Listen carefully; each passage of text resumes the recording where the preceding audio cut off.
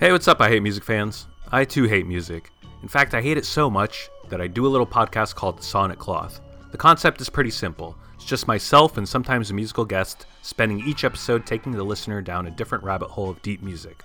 My goal with the podcast is basically to be as musically wide-ranging as possible. So I've got episodes on US black metal, ecstatic music, 90s electronica, and explorations into record labels that I love like The Flenser, the Numera Group, and I Void Hanger. So if you're into deep listening and don't mind a bit of a longer format, subscribe to the Sonic Cloth podcast and thrust yourself down the rabbit hole.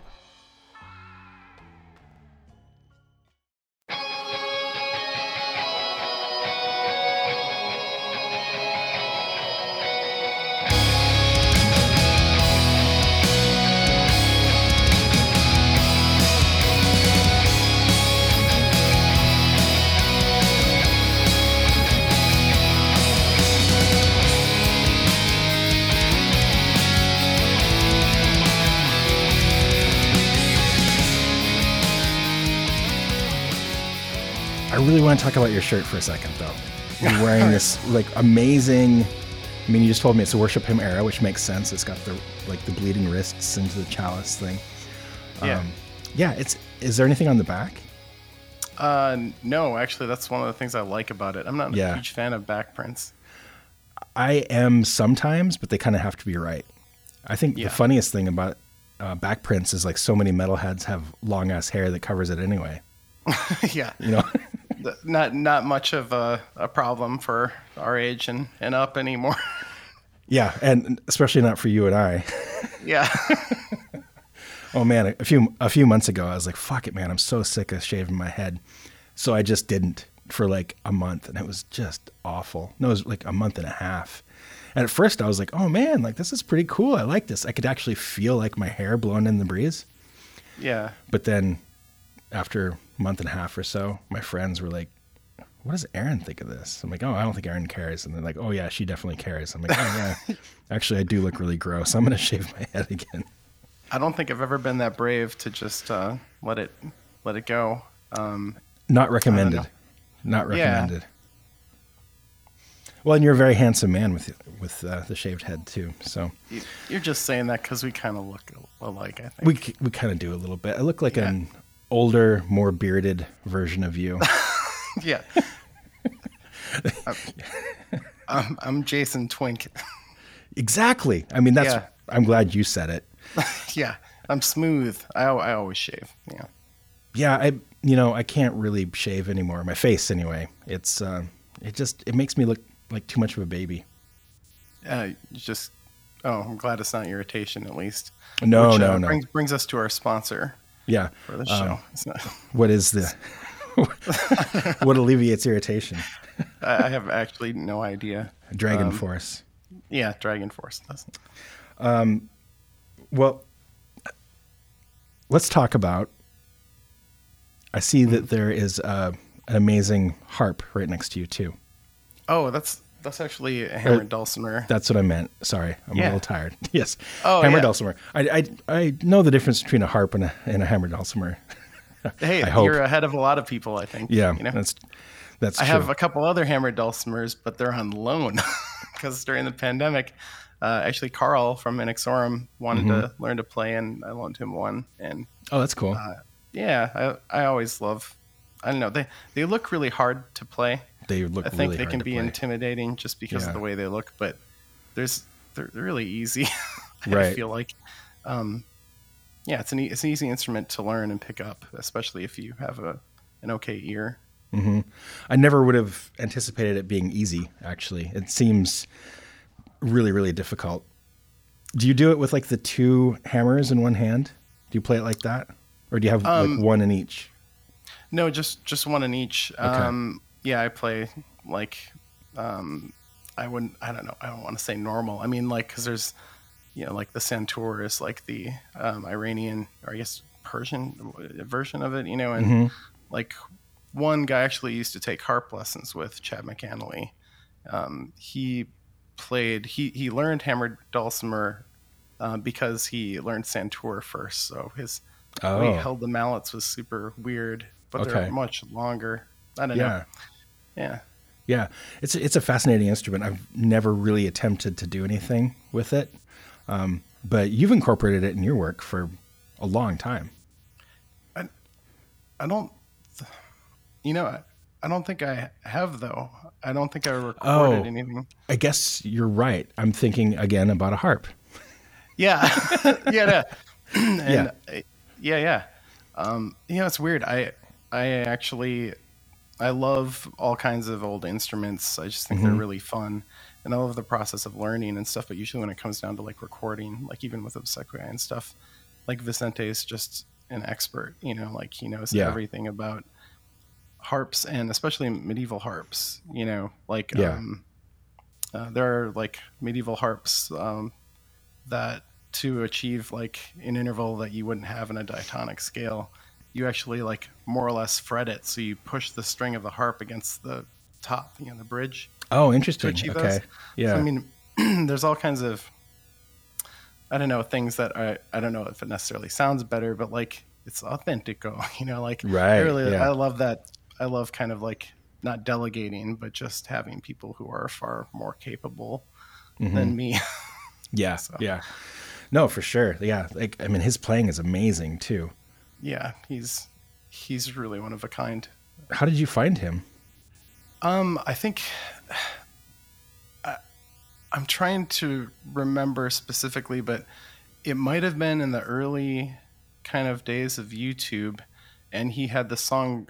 It was actually L'Amour dans sui esprit, which is one of the harp songs on Aria, and he had performed it on a medieval double harp at the time. Okay. And I think it was in Japan. Like it was this just horribly captured video, but when I heard it, I was like, this is incredible. Like no one else has posted medieval harp videos, Right. Yeah. And I don't remember how I actually got his information, because I don't think it was on YouTube, but I somehow looked him up and was like, hey, I love this. Where did you get the sheet music for L'Amour dans sui esprit? And he's like, oh, Osni, this woman in New Zealand. And so I ended up ordering it from her, and I received this, booklet with the notation 3 different ways. One with like traditional notation, one with neumes, which is like the medieval notation. Yeah. And I noticed like none of them had time signatures. And I wrote to Vicente, I was like, how did you spin this song into like 4 minutes? The notation is like, it's like 4 measures of music. Yeah. Okay. And that's before like, or never mind getting into that, but like that's sort of where my journey began with that. Like we're really exploring like, oh my gosh, there's a lot to know. So I do take it a little bit rough when people are like, oh, like the songs and the albums are just cover songs of old, medieval works. Oh, or whatever. yeah. Uh-huh. Fuck you, like you, you try interpreting this. Like it's tough. Yeah. So I took a lot of lessons where a lot of times I didn't even bring instruments. I just looked at manuscripts with instructors. Wow. And, that's so crazy. I think that a lot of people wouldn't realize that or understand that. Yeah. And Vicente is super cool. Like I've gone to him a bunch for advice, and counsel, with music and stuff. So it's really cool to have him be a part of this. And it felt really natural, as opposed to like, hey, here's this harp player I found and let's insert him in like session or something. Yeah, exactly. So let's talk about Obsequia a little bit. Sure. The last record was what, 2 years ago? Yeah, it was on November 2019. November 2019. Okay. Yeah. It's been a bit.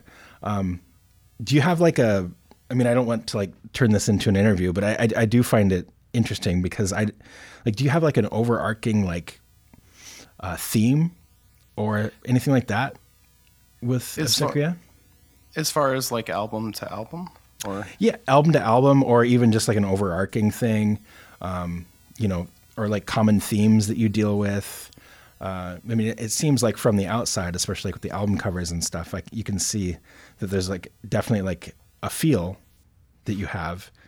But I'm wondering, like, is there like a concept or a theme that you have on like on a certain record or anything like that? Yeah, I mean, I guess there's kind of a common thread in all of them that's more like sort of just a personal appreciation, you know, but like, Yeah. as far as like a theme between them, I'm still figuring it out. I think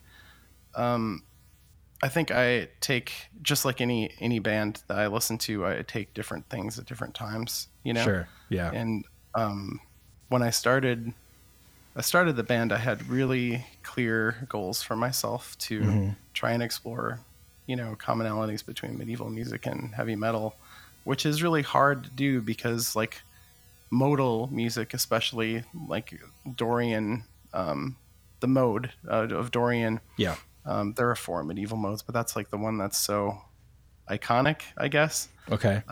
It doesn't allow for a lot of like modulation to be brutal. Right. You know, like if you think about like when you Yeah. had like a Guitar World magazine, I don't know if that's even a thing anymore. But I think it is. Yeah.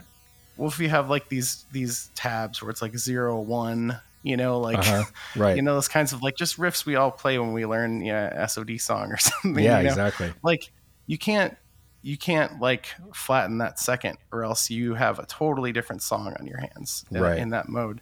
Yeah. And so I kind of, for a while, like, especially with Palms, I realized I was giving myself a lot of extra credit for suffering because I was sort of adhering to these sort of rules that like no one's going to fucking know, you know? So I Right. think in the future, I do want to deviate a little bit more out of like really strict medieval modes and kind of just write more adventurous music, but definitely still within that theme. But like, you know, I don't mean to be cheesy or something, but with the Obsequiae, I just really want to have, I want people to kind of like connect to like a deeper part of themselves. And for me, I am always able to do that when I have something to escape in, you know.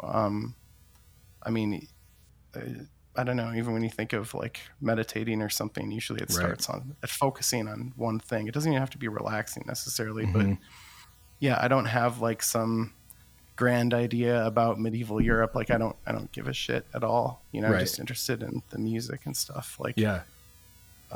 So yeah, I always say it's like the deep wells, you know? Okay. Yeah.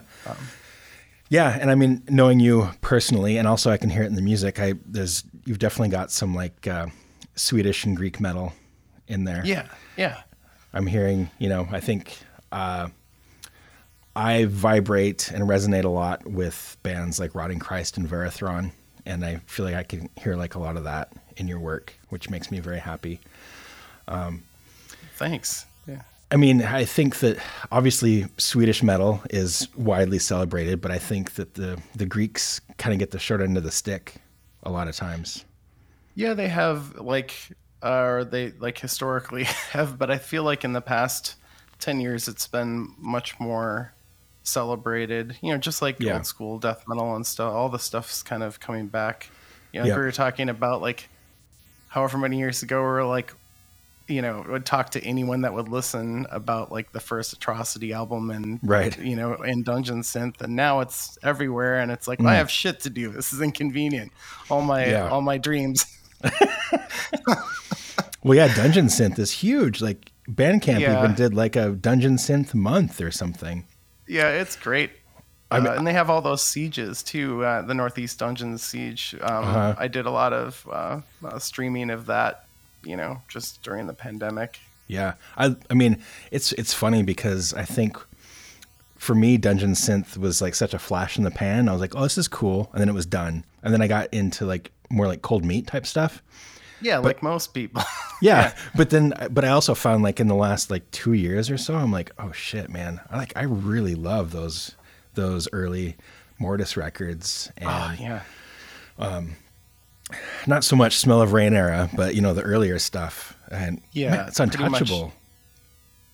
And I feel like, sorry, I feel like there's, I just feel like there's like all these newer Dungeon synth projects that are actually really damn good too. Yeah, I mean, it's so hard to tell, right? Because like it's so oversaturated, but like there clearly are really good Dungeon synth artists, and of course, like people are learning more about synthesis in the process. Yes. You know, they don't just have like the I forget what Mortiz used, something JV30.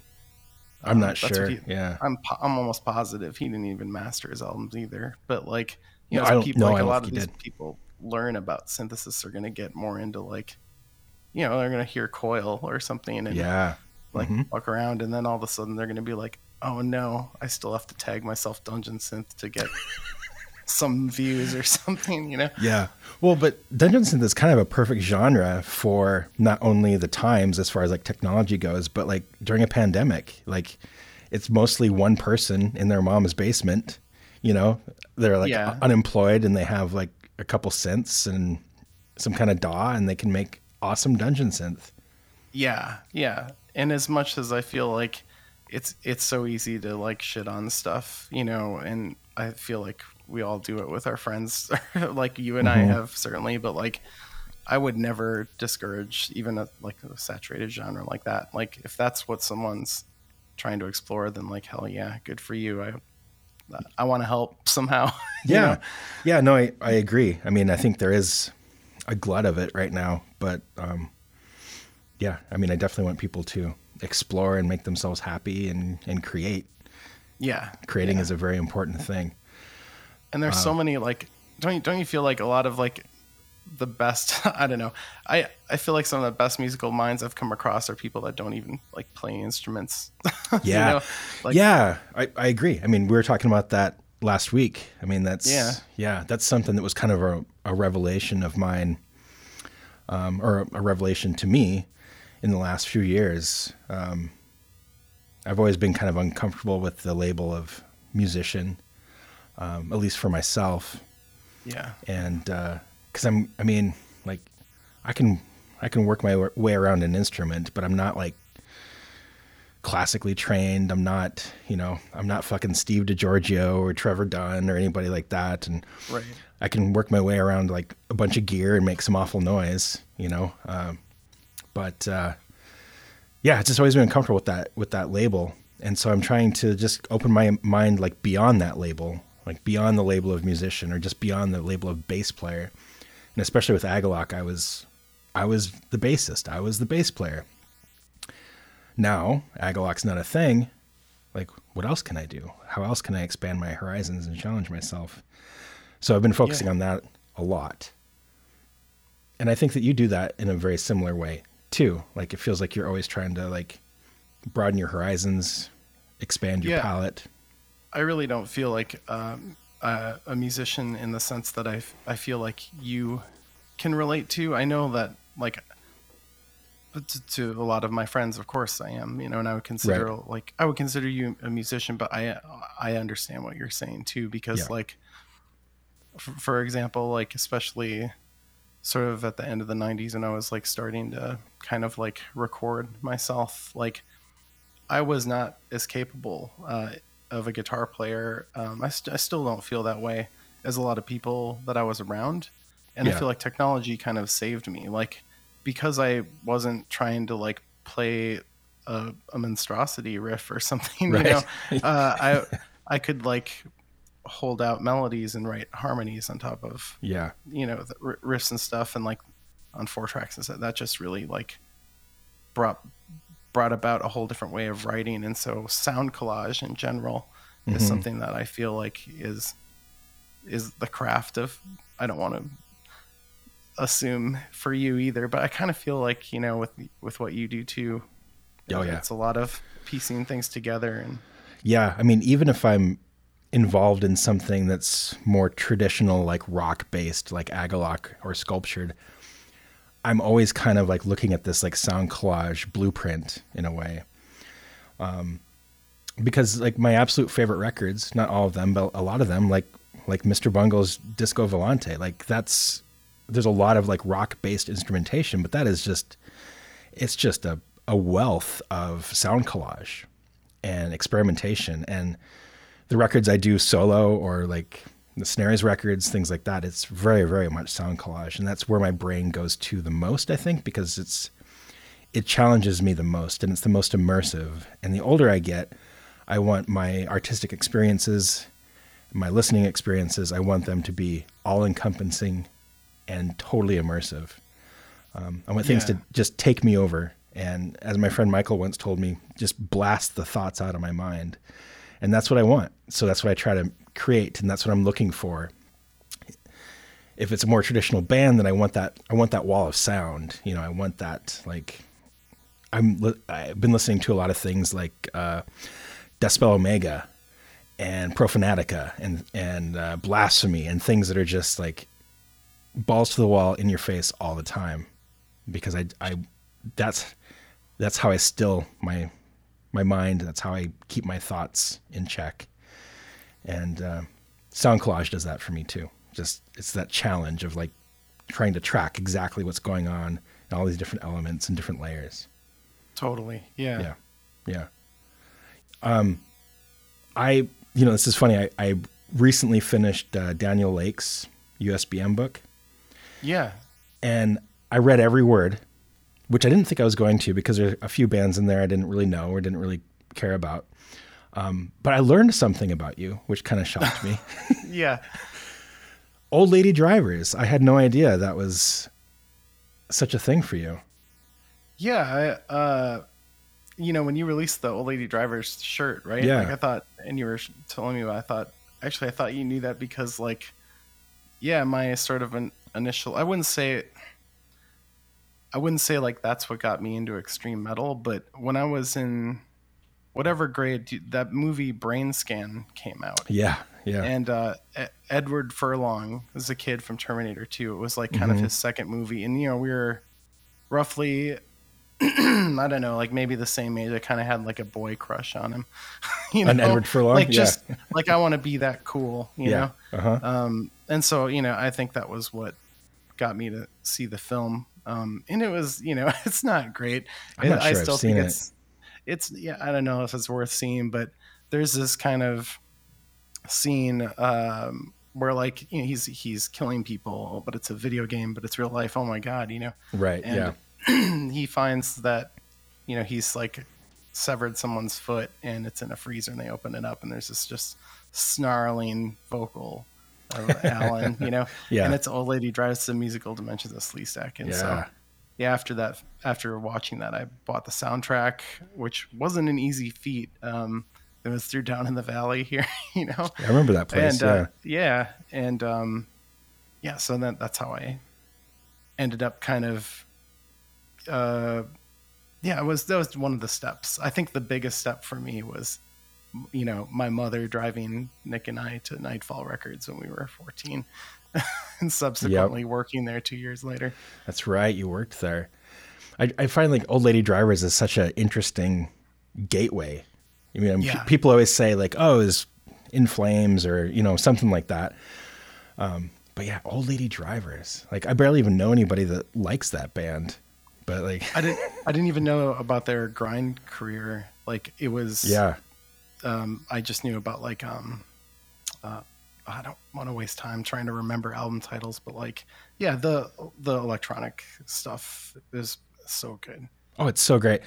They were one of those bands that I definitely followed back in the day, and then just they were in the back of my mind for a really long time. And then over the years, I've ended up befriending Plotkin because he does all my mastering work. Yeah. And one day he's like, hey, I've got a care package for you coming. And I was like, okay. And it was all the LPs. So it's Formula, it's Sleestack, and Low Flux Tube. It's amazing. And so, Formula was it? No, Formula was not released on vinyl ever. So it's not that one. It was just Sleestack and old Low Flux Tube. The first one, Total Hag, is on vinyl, but he didn't have any copies, and I feel like it might be a bootleg of some sort. But it made me revisit those records that I hadn't listened to in a really long time. And yeah, I mean, they still hold up, and they're so unique, and they're so interesting. I had a crazy experience. I don't know if I ever told you this, but I probably not, since we didn't talk about old, but like I I was in Brooklyn with a friend several years ago, and we went to see Unearthly Trance. Okay. And I gotta forget the venue. But when we were there, I ran into was that Metal Maniacs? You'll know him, Pascal. Oh yeah, Thomas Pascal. that's it. Yeah. Mhm. Yeah. And of course, like he's doing is like, who are you? Oh, right. Yeah. And then he introduces me to everyone. Like we've been friends forever. He's like, Sure. And he's going up to Stephen O'Malley. He's like, Stephen, I want you to meet a good friend of mine. This is Tanner, and I was like, holy shit, and I was going up to people. I think he just liked that I was well read with Metal Maniacs. Cause I loved it, and, Right. And I did ask him about, Mysticum kicking his ass. Do you remember that's Yeah. that was like, so maybe that's actually why it was like, like holding on to me. Cause I had some shit. You had some dirt. Anyway, it was really funny and we had a great time. And at the end of the night, like everyone in Kane was there. And Okay, yeah. so it was Alan, Steven, James, maybe that was it. Just those three, not whoever else. But at the end of it, like the person I was with, like her friend, I think, I don't know, they're clearly, anyway, they're all like friends, I think, with Yeah. James. Yeah. And so we got to hang around a little too long, and of course, a little too much to drink. And I was like, Yeah. I have to fucking say this. You have I to was say like, something. Yeah. brain scan, the foot, and they're all like, they're like, oh my god, the foot. So there I am, just That's like, great. shit faced, like, you guys got into everything, it's Yeah. real embarrassing. Oh, And then that's of awesome. course, I keep running into Steven at festivals and stuff, and I'm like, Yeah. do you remember? He's like, yeah. Yeah. So, Oh, that's yeah. So, John Hamm, right before, well, and actually during, like when he was first starting Agalloch in 97, he was living in Seattle and he was hanging out with O'Malley a lot. And this is Yeah. when O'Malley was doing Descent. Descent magazine, and he was doing all the graphic design for Misanthropy, and he did fucking Emperor Records and all this. He and John hung out a lot because John is also a graphic designer. And then they kind of, he moved away from Seattle and they kind of fell out of touch. And then it was kind of similar for us. Like we just kept playing these festivals and these shows where O'Malley was performing or just attending. And we ran into him so many times and he would just like not leave John alone. It was so funny. And like, we'd just be trying to get like ready to go on stage or just eat or just like go to bed or something. And he'd be like, hey, John, like come hang out. And so like one year we were at Roadburn, he's there. He came to our show in LA for some reason, like all these festivals, and like there is O'Malley. And the same thing ended up happening with us, with what's his butt, the drummer of Deicide, Steve Osheim. oh yeah, I've heard these stories. Yeah, I'm They're sure really I'm good. sure Aesop's told you many times, but Yeah. yeah, long story short, he became one of those people that would follow us around all over the place, and he was very happy to drink our backstage beer and hit on the opening band and pass out in the green room. Real charmer. Yeah, that was one of those moments that was surreal. Like Don and I are sitting there watching Steve Osheim like help himself to our beers, and we're like, the world is so weird. It wasn't that long ago that like I had a poster of Deicide on my bedroom wall as a teenager, and now here I am like hanging out with Steve Osheim. Yeah. Yeah, and then Mike Browning shows up, and we're like, holy shit, it's Mike Browning, and he was like the sweetest dude, like just amazing guy. And then we're hanging out with guys from Deicide and Nocturnus, and Jen from Genitorturers was there. It was Jesus. Yeah. yeah, crazy experience. But that's what happens at festivals. Yeah. Sometimes.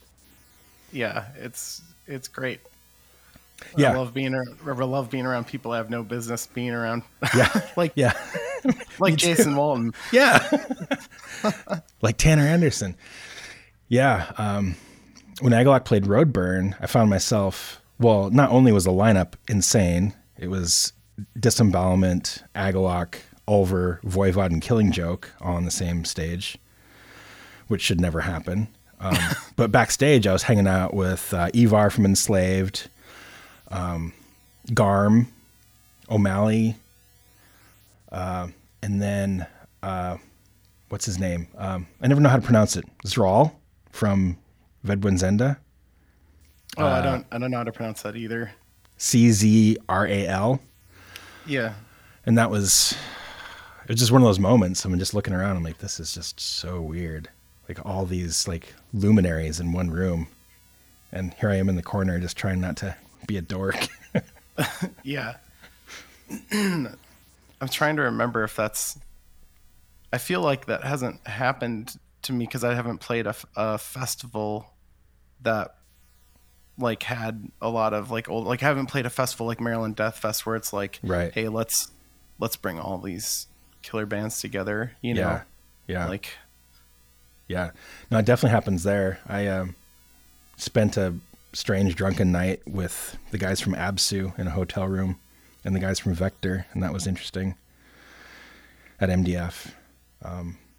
Yeah, just shared elevators with Morbid Angel, just strange stuff. But yeah, always fun. I love doing that. I'm going to MDF this year, not performing, but just attending, and I'm excited. It's been a long time since I've done anything like that. Yeah, way less stressful, probably. Way less stressful. Yeah. Yeah. And I mean, it's kind of a double-edged sword for me. Like I love performing, so like, yeah, it'd be killer to like go and play, but it's also nice I've never really attended festivals that I haven't played. So yeah, I think Migration was the first one. I swear playing shows is what gets me out of the house to like know what's happening. Like, yeah, especially if it wasn't for Panopticon, I feel like I wouldn't have right. any excuse to go. I don't know. But I need a lot of encouragement, especially the pandemic's taught me that too. Like, holy shit, I've not lost touch with people, but I realize like people made a lot of effort to see me, especially, you know, when I was like bartending or something, they'd come on right. up or any time. And now that all that shit's gone, it's like, oh, I actually have to work at my friendships. That's the worst, man. I know it. I can't stand it. God, that's so annoying. When was the last show? When and what was the last show that you played? Interestingly enough, do you remember that part of the summer when we all thought the pandemic was over? I do remember that. Yes. Yeah. So I played at Shadow Woods in Maryland. Oh, that's right. Yeah, I remember that. Yeah. How was that? It was cool. It's a weird festival, not in a bad way or anything. It's just like, you know, there's a culture around it. There's a lot of inside jokes with the people that are there. And when we got there, it was like torrential downpour. Oh, yeah. I mean, like it was like a river carved out against the stage. Like it was just horrible. I felt so bad for bands and stuff. And so anyway, but like it did go okay. Yeah, I don't know what to say. It was a fest. It was fun. Right. Yeah. Yeah. I haven't been to that one. And you have some shows coming up too, right? Yeah. This year with Panopticon, we're doing. It's still up in the air for a couple of things. I don't know if I can announce. I say it like it's such a big deal that you know how it is. You know. Yeah, I totally know how. But it we is. are doing a Euro tour in August and September, and then with Obsequiae we've got Northwest Terror Fest and Fire in the Mountains, which is going to be intense. Just going to be awesome. Need to fly those guys over to rehearse. Right. Yeah. Soon. Good God, it's sneaking up. Yeah. It really is. What is it? Yes. Yeah, it's February. Yeah. I can't tell you like how stupid it was to decide to play live with Obsequiae. Like, I've lost so much money. I just didn't think this through at all. You know, like. Yeah, I actually wanted to talk to you about this a little bit because we have talked about it in person a few times, but you know, it's so funny to me because I remember a couple times talking with both you and Austin, and both of you guys were like, "Nah, we're not going to play live."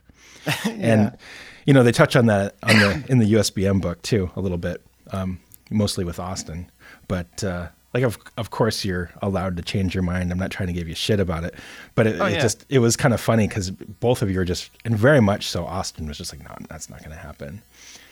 And, yeah, now it's definitely happening. I totally know what you mean about like, I mean, I don't know if I'd call it like a mistake or like you shouldn't have done it, but it opens it up to like a whole new world of complications and problems. Yeah, just a lot of things. I mean, I think when you start a project, because I still think of Psycho as a project, you know, like it's, but when you make it a band, it becomes a cover band, you know, like unless you really work at it. And I mean, I think this time will be better. Not that it wasn't before, but I mean, I was just, you know, I think I'm always going to expect more, and I don't mean to say it wasn't whatever. I'm going to try and I'm going to move fast, but yeah, like, I don't know. It's just difficult because like, I don't sell shit on Bandcamp, like, and the last album, of course, I'm not getting proceeds from, which I'm glad because of the whole, you know, mission with that. But, there were some things that I was sort of banking on, like, well, I'll fund my losses with Obsequia with Panopticon, you know, and then the pandemic comes in and, you know, you've already flown in people twice and shit's getting canceled, you know, you know how it is. So, I don't know. Yeah, that's crazy. And of course, like, Owen is moving to Ireland, so there's a whole lot of uncertainty, and he's like postponed his move just to play these shows. So it's like, it's not like we could pull out or something, you know, and be like, oh, and it's just not like, I'm not really feeling it. Yeah, I don't really want to do these anymore. Like, you've rearranged your life, but you know, that's your fault. Yeah. Well, I'm hoping to see you at Northwest Terror Fest. That'll be awesome. Yeah. That's going to be a cool festival too. I've never seen Repulsion, so I'm really excited to see Repulsion. Yeah. Ludicra, of course. That's just insane. Get to see my buddy Aesop again. It was really funny, actually. I went to a party, a solstice party here, and one of my very good friends threw the solstice party, and his buddy came, and his friend's girlfriend was Christy from Ludicra. And so she walks in, and I was like, what the fuck? And she looked at me, and we looked at each other, and she's like, Jason? I'm like, oh my God. So like, I had no idea she was even living in Portland, but now she's here, and it's so weird. Like, I never run into people like that, especially not at somebody else's house. Yeah. And it was very strange. So it was good to see her. I haven't seen most of those Ludicra people for a really long time. Shit, I haven't seen Aesop since, it's been a couple of years now. It's so weird how things change like that. Yeah, that's a shame. He seems like, I don't know, if I could see Aesop frequently, I would. Oh, yeah. Yeah. No, I love that guy. Yeah, he's so funny. Have you checked out any of his stuff he's done post-Agalloch? Yes. I'm going to bomb some of the names of these, but because he has like a couple labels, I can't tell if they're his or not, but I haven't checked out all of it, but I've definitely like Bloody Fortress. And, yeah. Really weird shit. And he's doing, oh God, there's one that he sent me, like, that's going to be a 7-inch or something. It was so sick. Oh, the black metal thing? Yes. And, like, whoa, like, it's like Wog something, WOHGLE or something. I don't even know. Yeah. Yeah. It's going to be a 7-inch, and it's like a Wrath of the Tyrant Emperor type of thing. Yeah. It was just unreal. Yeah. So good. He's got this really cool kind of like, I wouldn't feel comfortable calling it pop punk, but definitely punk, but really catchy, kind of like an Adolescence type of thing. I'm struggling to think of the name of it right now, but that was really, really good too. I think that just came out. But yeah, he's been pretty prolific with like the weird shit. And he's got this new thing, Nefarious Scenarios. Yeah, that he's done. I think that's one. Yeah. That guy's a maniac. He has so many weird things that he's into. Yeah. I'm glad he's seeing them all realized. I mean, that's amazing.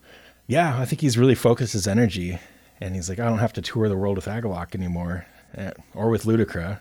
or with Ouroboros. Like, this is all I have, so I'm just gonna sit in my room and make dungeon synth.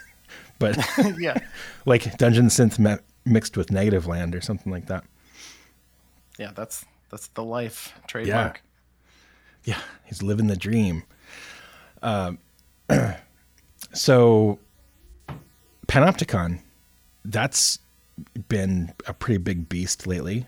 How are those shows? And like, how did you become a part of Panopticon for the live shows?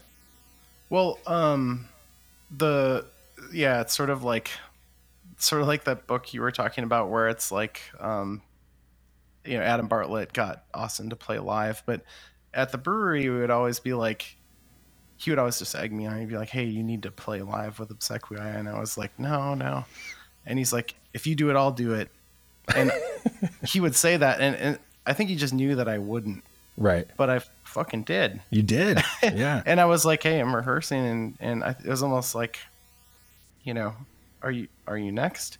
And then I started actually asking him, and then Bartlett comes in, and he actually sold him. He like fed him whiskey and was like, "Yeah, hey, you're going to disappoint all these people. Like, this is a big thing. You got to do this." Yeah. So he does it, and to be fair, on the record, Adam Bartlett sealed the deal, but Austin promised me that if I did it, he would do it. Right. So anyway, the first show was like a test run at the brewery, and I just did some vocals.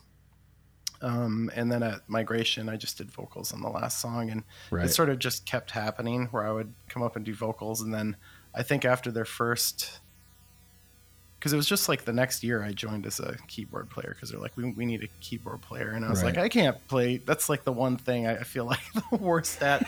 But, I always tell the sound guy, I'm like, "Hey, can you mix me like the guitar's reverb? Because that's what I'm doing here." Yeah, I like that. Yeah.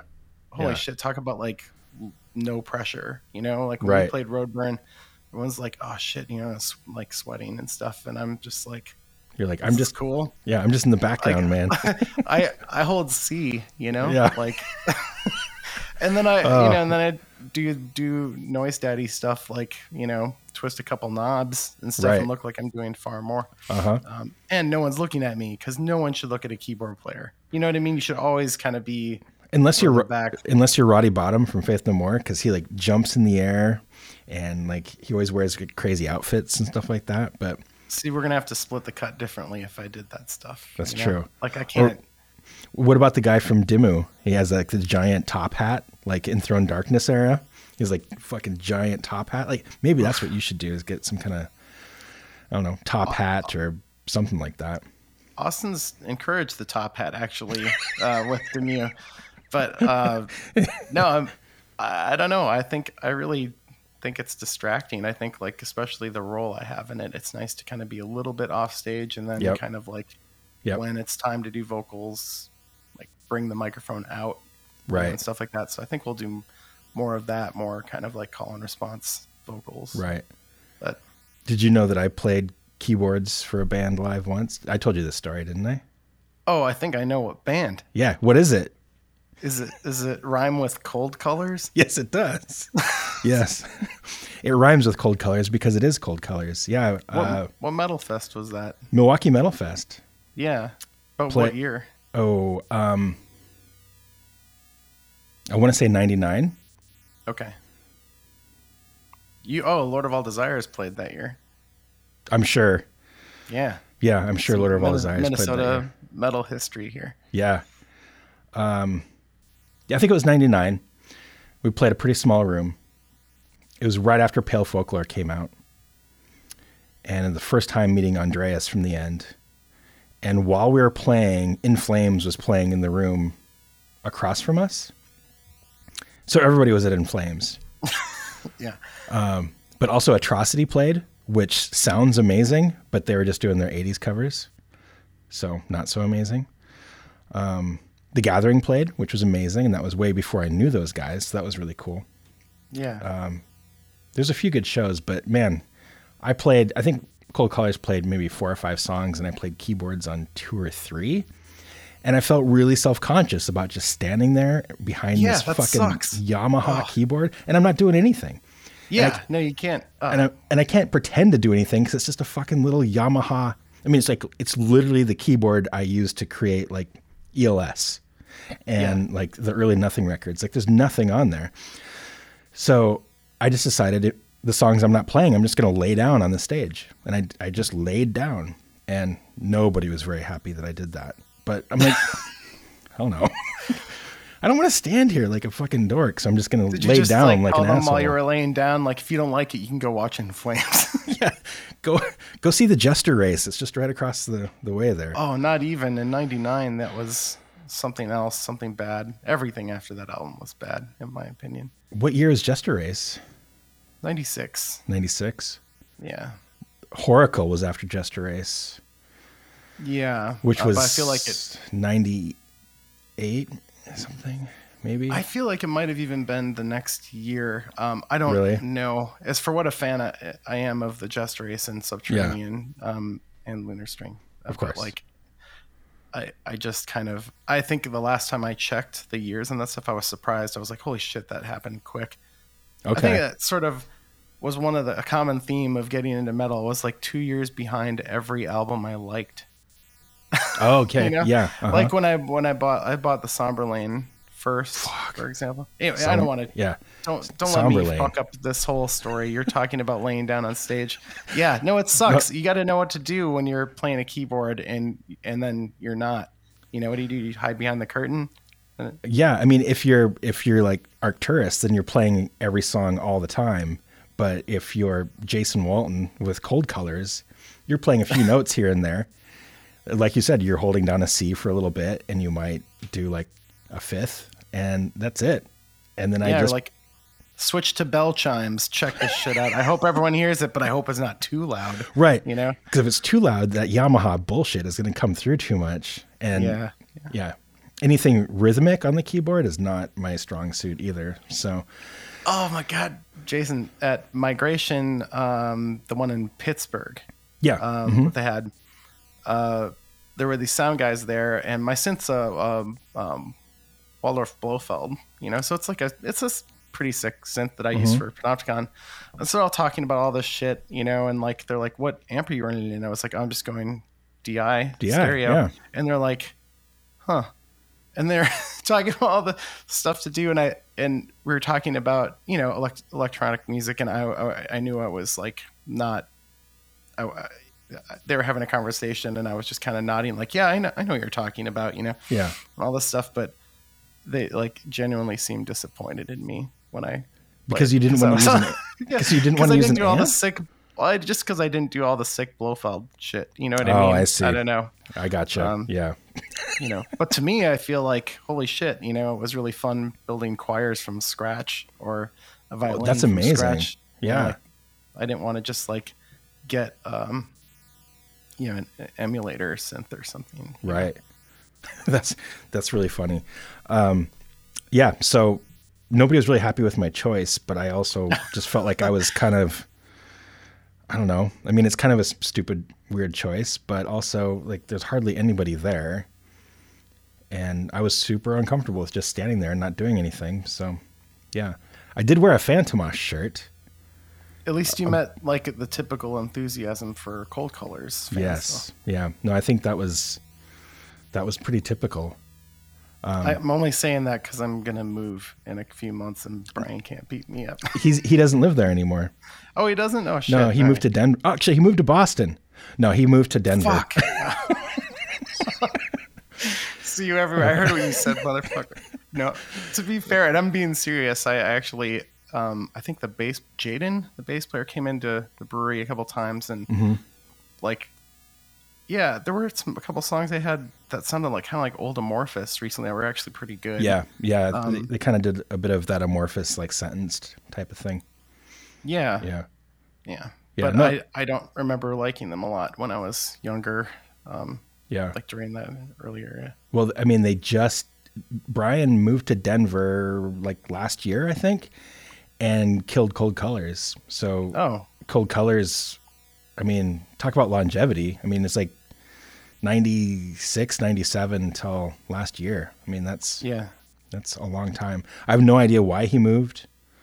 But what I did find out though, he was playing with Rob Lowe in Rob Lowe's new band. Oh, is that Tyrant? No, Grief Collector. Grief. Sorry, he's in he does so much session shit, and I saw there was a Minnesota band that he was singing in, and I was like, what? Yeah, Rob Lowe. No, Brian Huebner was playing guitar with Rob Lowe. Damn. Yeah. Yeah, crazy. But I haven't talked to him in forever. He ordered a Ross Algethi shirt from me. Oh, that's sick. Yeah, and the shipping was to Denver. And then I know a guy that lives in Denver. No, he lives in Chicago, but told me, "Hey, Brian moved to Denver." I'm like, "That's so weird." But I haven't talked to Brian in years and years. But yeah, playing with fucking Rob Lowe, that's impressive, man. That's really awesome. That early Solitude Aeterna stuff. The best Candlemass singer of all time, according to Rob Lowe.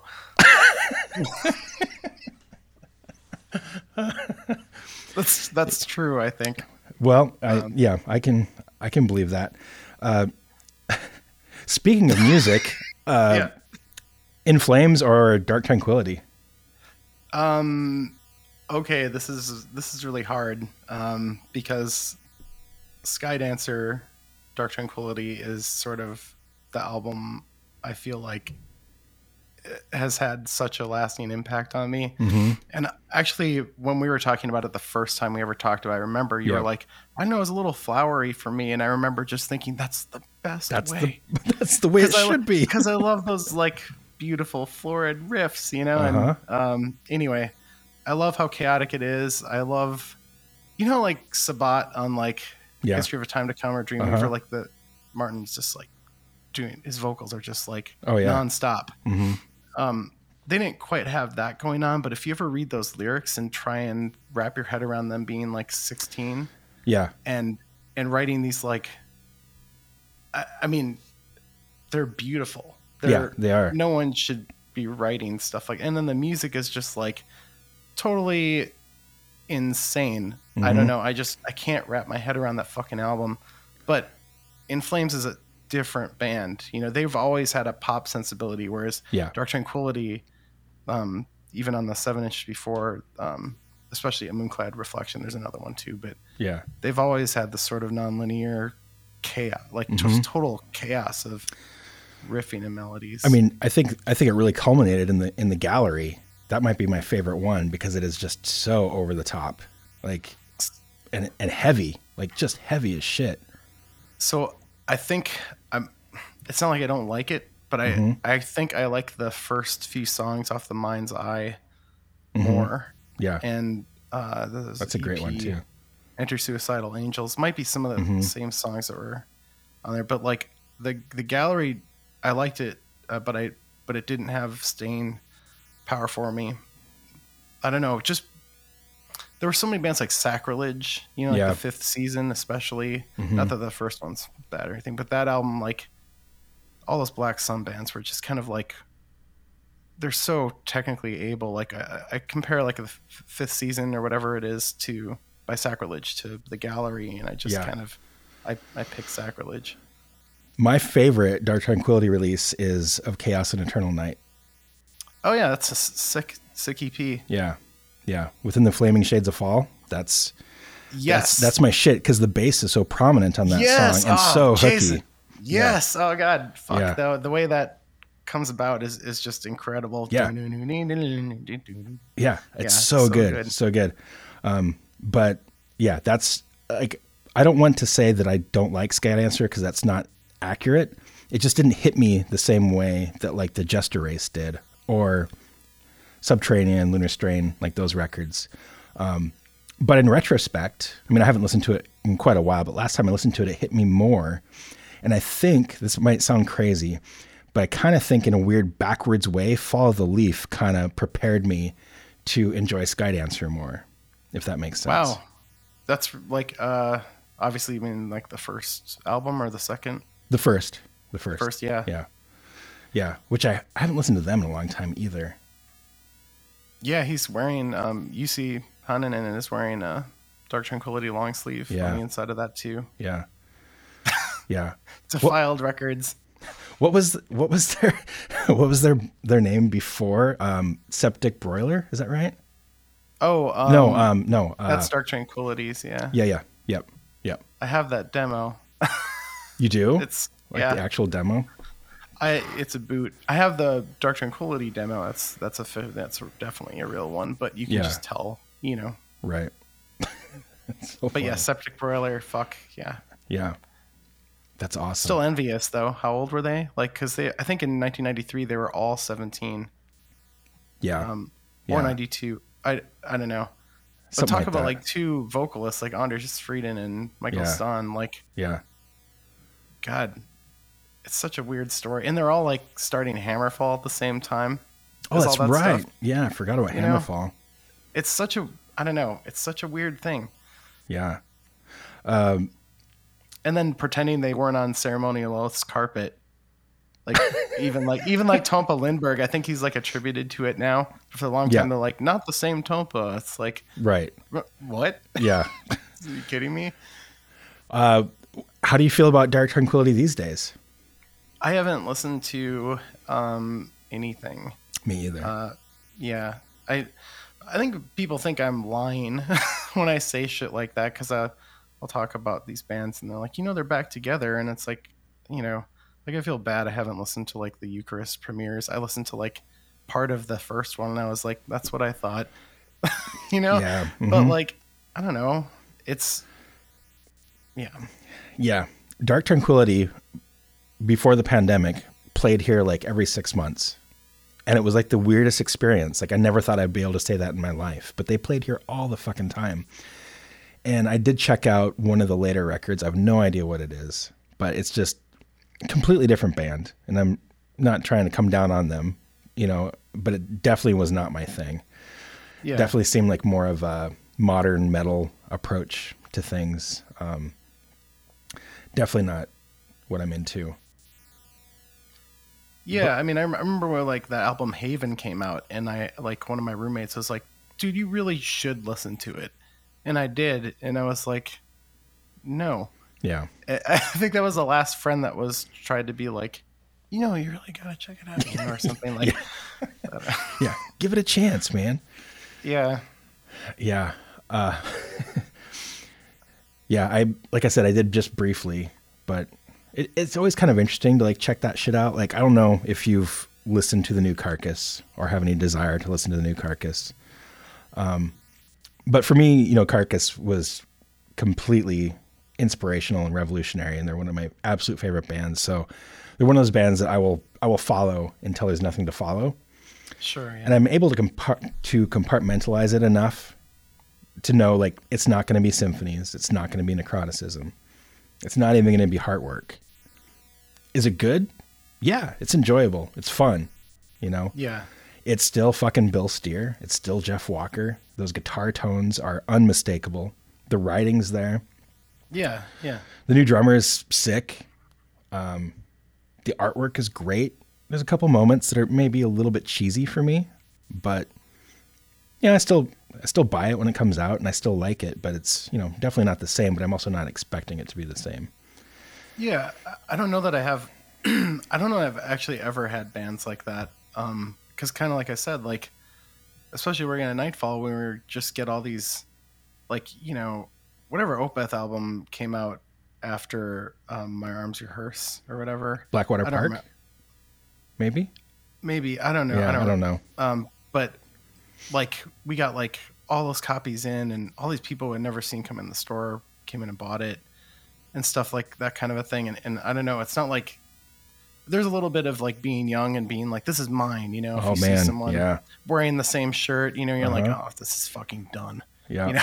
Yeah. And something like that. But like, I kind of feel like I'm almost, because of that stuff, like having known I was always late to the party. It's like the theme of my life with metal, I just never really got attached to bands. I got attached to albums. So, so it's not even fair for me to be like, this band sucks or something, like, right. I just, some of them, I feel like I never really gave a chance because I just latched onto something. And there was so much there's so many great albums to latch on to. There's back tons. then. Yeah. Yeah. No, that's true. You brought up the Somber Lane. Yeah. Dissection is one of those bands for me that I always loved it. I always knew it was absolute top notch, but also in retrospect, when I listen to those records, they're even better than I remember, especially Storm of the Lightsbane. And to me, Dissection is one of the absolute finest moments in extreme metal ever. Yeah, you're not going to meet a lot of resistance here. Yeah. I don't know. I didn't think so. But I appreciate how brave you are. My hot take, Dissection rules. No, I think some people really did have, like, it's funny to think about, but I mean, like, I kind of was one of them too, where I almost felt guilty about how much I liked Storm of the Lightsbane. Yeah. Because I was like, this is not the same as a Somber Lane. It's more rocky, you know? And Yeah. I was like, because I've had this conversation the other day about like just traditional heavy metal, where like, where's my threshold, you know? And it's like, if there is a song about a knight saving a kingdom, rescuing a maiden, that kind of chivalry kind of bullshit, you know, like, sure, whatever, it's probably lame, but it's gonna fucking rule, I'll bet. Right. You know? But like, if they have a song that comes up next that's like, you know, my rock and roll girl or something, you know, like that's the song. It's like, fuck that, fuck hard rock. Yep. I feel like in some ways, as much as I totally don't give a shit about second wave black metal, in a lot of ways, I feel like that gave us permission to have fun again. With traditional heavy metal. Yeah. But now there's all these bands that are like doing that stuff now too within it. Yeah. And they're like just kind of, it's like this post pizza thrash, who the fuck am I kind of writing, you know? Yeah. I'd rather have like, the pizza please don't thrash. do that. Yeah. I'd rather have the pizza thrash for sure. Yeah. I'd rather have the pizza. I'd rather have the pizza for sure. Or a calzone. Oh man, nice calzone. I'll pick my own thrash, thank you. It'll be Merciless. And Merciless as in the band, or Merciless as in the word? Yeah, I'll listen to Merciless and have some thin crust from, oh my God, I had Mortadella Head good. in Somerville, Massachusetts is, I think, so far my favorite pizza I've had during the pandemic. Yeah. Somerville, Massachusetts. Wow. Shout out to Mortadella Head, greatest pizza. Our new sponsor. They also have a sauce that you can put on your face to help with itch and sensitivity of skin when shaving. They do not. No, I just remember we had the head of the show. We had a sponsor. Now yes, I know. Yeah. The irritation. Yeah. Yeah. Actually, that might kind of help. I mean, might be kind of soothing. You probably look really cool too. There's basil in there. I think herbs are supposed to be good for you. Yeah. They're from the ground. They're from the ground. That's right. Yeah. Pizza's from the ground. Pizza. I remember one time Aesop, we're back to Aesop now, was telling me about this pizza thrash band that Ludacris played with, I think in Ohio. And they had like an album or a song that was the chorus. Was it the chorus? I can't remember. Something to do with the band was, oh shit, there's a pizza in the pit. And I think about that all the time. I don't know whether it's amazing or just disgusting that there's actually something like, you say pizza thrash and I know what you're talking about. Like, I don't know. I don't know if that should be a thing. Like, should the world allow for that to exist? Maybe. I don't know. Pizza rules. So I don't know.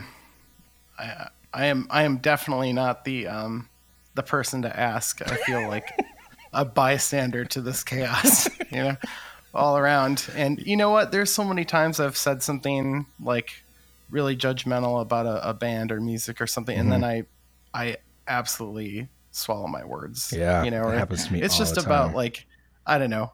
I don't mean to like get fucking real or serious or something, but it does sometimes just take like meeting someone and being like, oh fuck, man, you're just having fun. I'm sorry. Yeah, I know.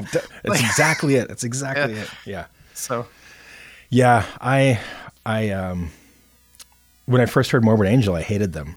Absolutely hated them for a long time. And now you're having fun because I was having too much fun. No, it was just one of those things though. And I told everybody I could, like, I don't get it, man. The riffs are bullshit. And now, like, in retrospect, I'm talking about fucking Blessed Are the Sick. Like, Not What am I- Abominations of Celebration. Not or Blessed is Birthday Boy, or all the other parties. pizza parties? Yeah. No. Yeah.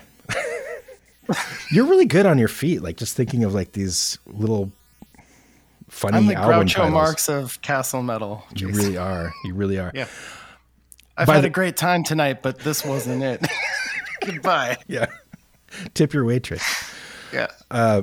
You drew an awesome castle inside of Daniel's copy of his book. That was really cool. Oh my God. Yeah. I forgot about that. I don't remember what it looked like, but Yeah, it was a cool look. It was really funny for me to like flip through his book, because he's like, here, will you sign this book? And I'm looking through it. I'm like, oh, there's Tanner's thing with like a little drawing of a castle, and like that was super cool. Do you remember Edgefield? do I remember what? Edgefield here. Edgefield. Last time you were in town, we went there. It's a McMinimans. It has like all the grounds Yeah. and the little red shed and Say stuff. no more. Yes. Yeah, okay. Yeah. Yeah, so John, Don, and I took Daniel there and showed him the grounds. We went to the little red shed, like did all the Agalokian stuff. And we had a blast, but John brought him this like moisturizing cream and told Daniel it was for his nipples. Was it pizza sauce? That's exactly what I was going to say. I wish it would have been pizza sauce because it would have helped with the irritation. You're kidding me. This is really for Daniel's nipples? Just nipples in general. It was a very strange thing to do. And Daniel, Nobody brought it for Daniel because. yeah, Okay. it's just like a moisturizing cream. And Daniel said that was by far the strangest thing that anybody had brought him on his little tour that he did. That's pretty good. Yeah, it was really great. Yeah, we had a blast at Edgefield. We went inside, all around the grounds, got a few beers. He was a super fun guy. I enjoyed spending time with him quite a bit. Yeah, he came in. He was up at Austin's, and I went up and saw him. And then, I saw a photo from there. Yeah. Yeah, and then he came to that festival I was talking about, so I got to see him there. Oh, too. Shadowwoods? And, Okay. well, and he lives in Maryland, so that makes sense. But Yeah. he's a great dude. He's really cool. I had him on actually, was it my last episode? I had him on Yes, it recently. was. Yeah, had him on recently. January. Okay. Yeah. Yeah, he's a super fun guy, really knowledgeable, really good at being diplomatic about things like Graham Lyle's key. Jesus, yeah. Yeah. I actually did think I don't remember it. I don't mean to waste breath or anything, but like that introduction was so well written. From Tom G. Warrior? No, well, that as I remember too, but just the bad shit in black metal thing. Oh, yeah. It was just, I think it was a pretty, it was good. It was a good preface. There are some things I think we all wrestle with, like how do you say this to a stranger? How do you say this to a fan or something, Right. just like the typical, like, oh, I used to like this, but then I found out or whatever. And I just think that as fucking tired as that conversation can get, that he did a great job. I think so too. Yeah. We talked about that a little bit in person, and it's one of those things, like I told him, it's kind of too bad you have to do that, but also, with literally every band, God, it's like being a therapist. Yeah.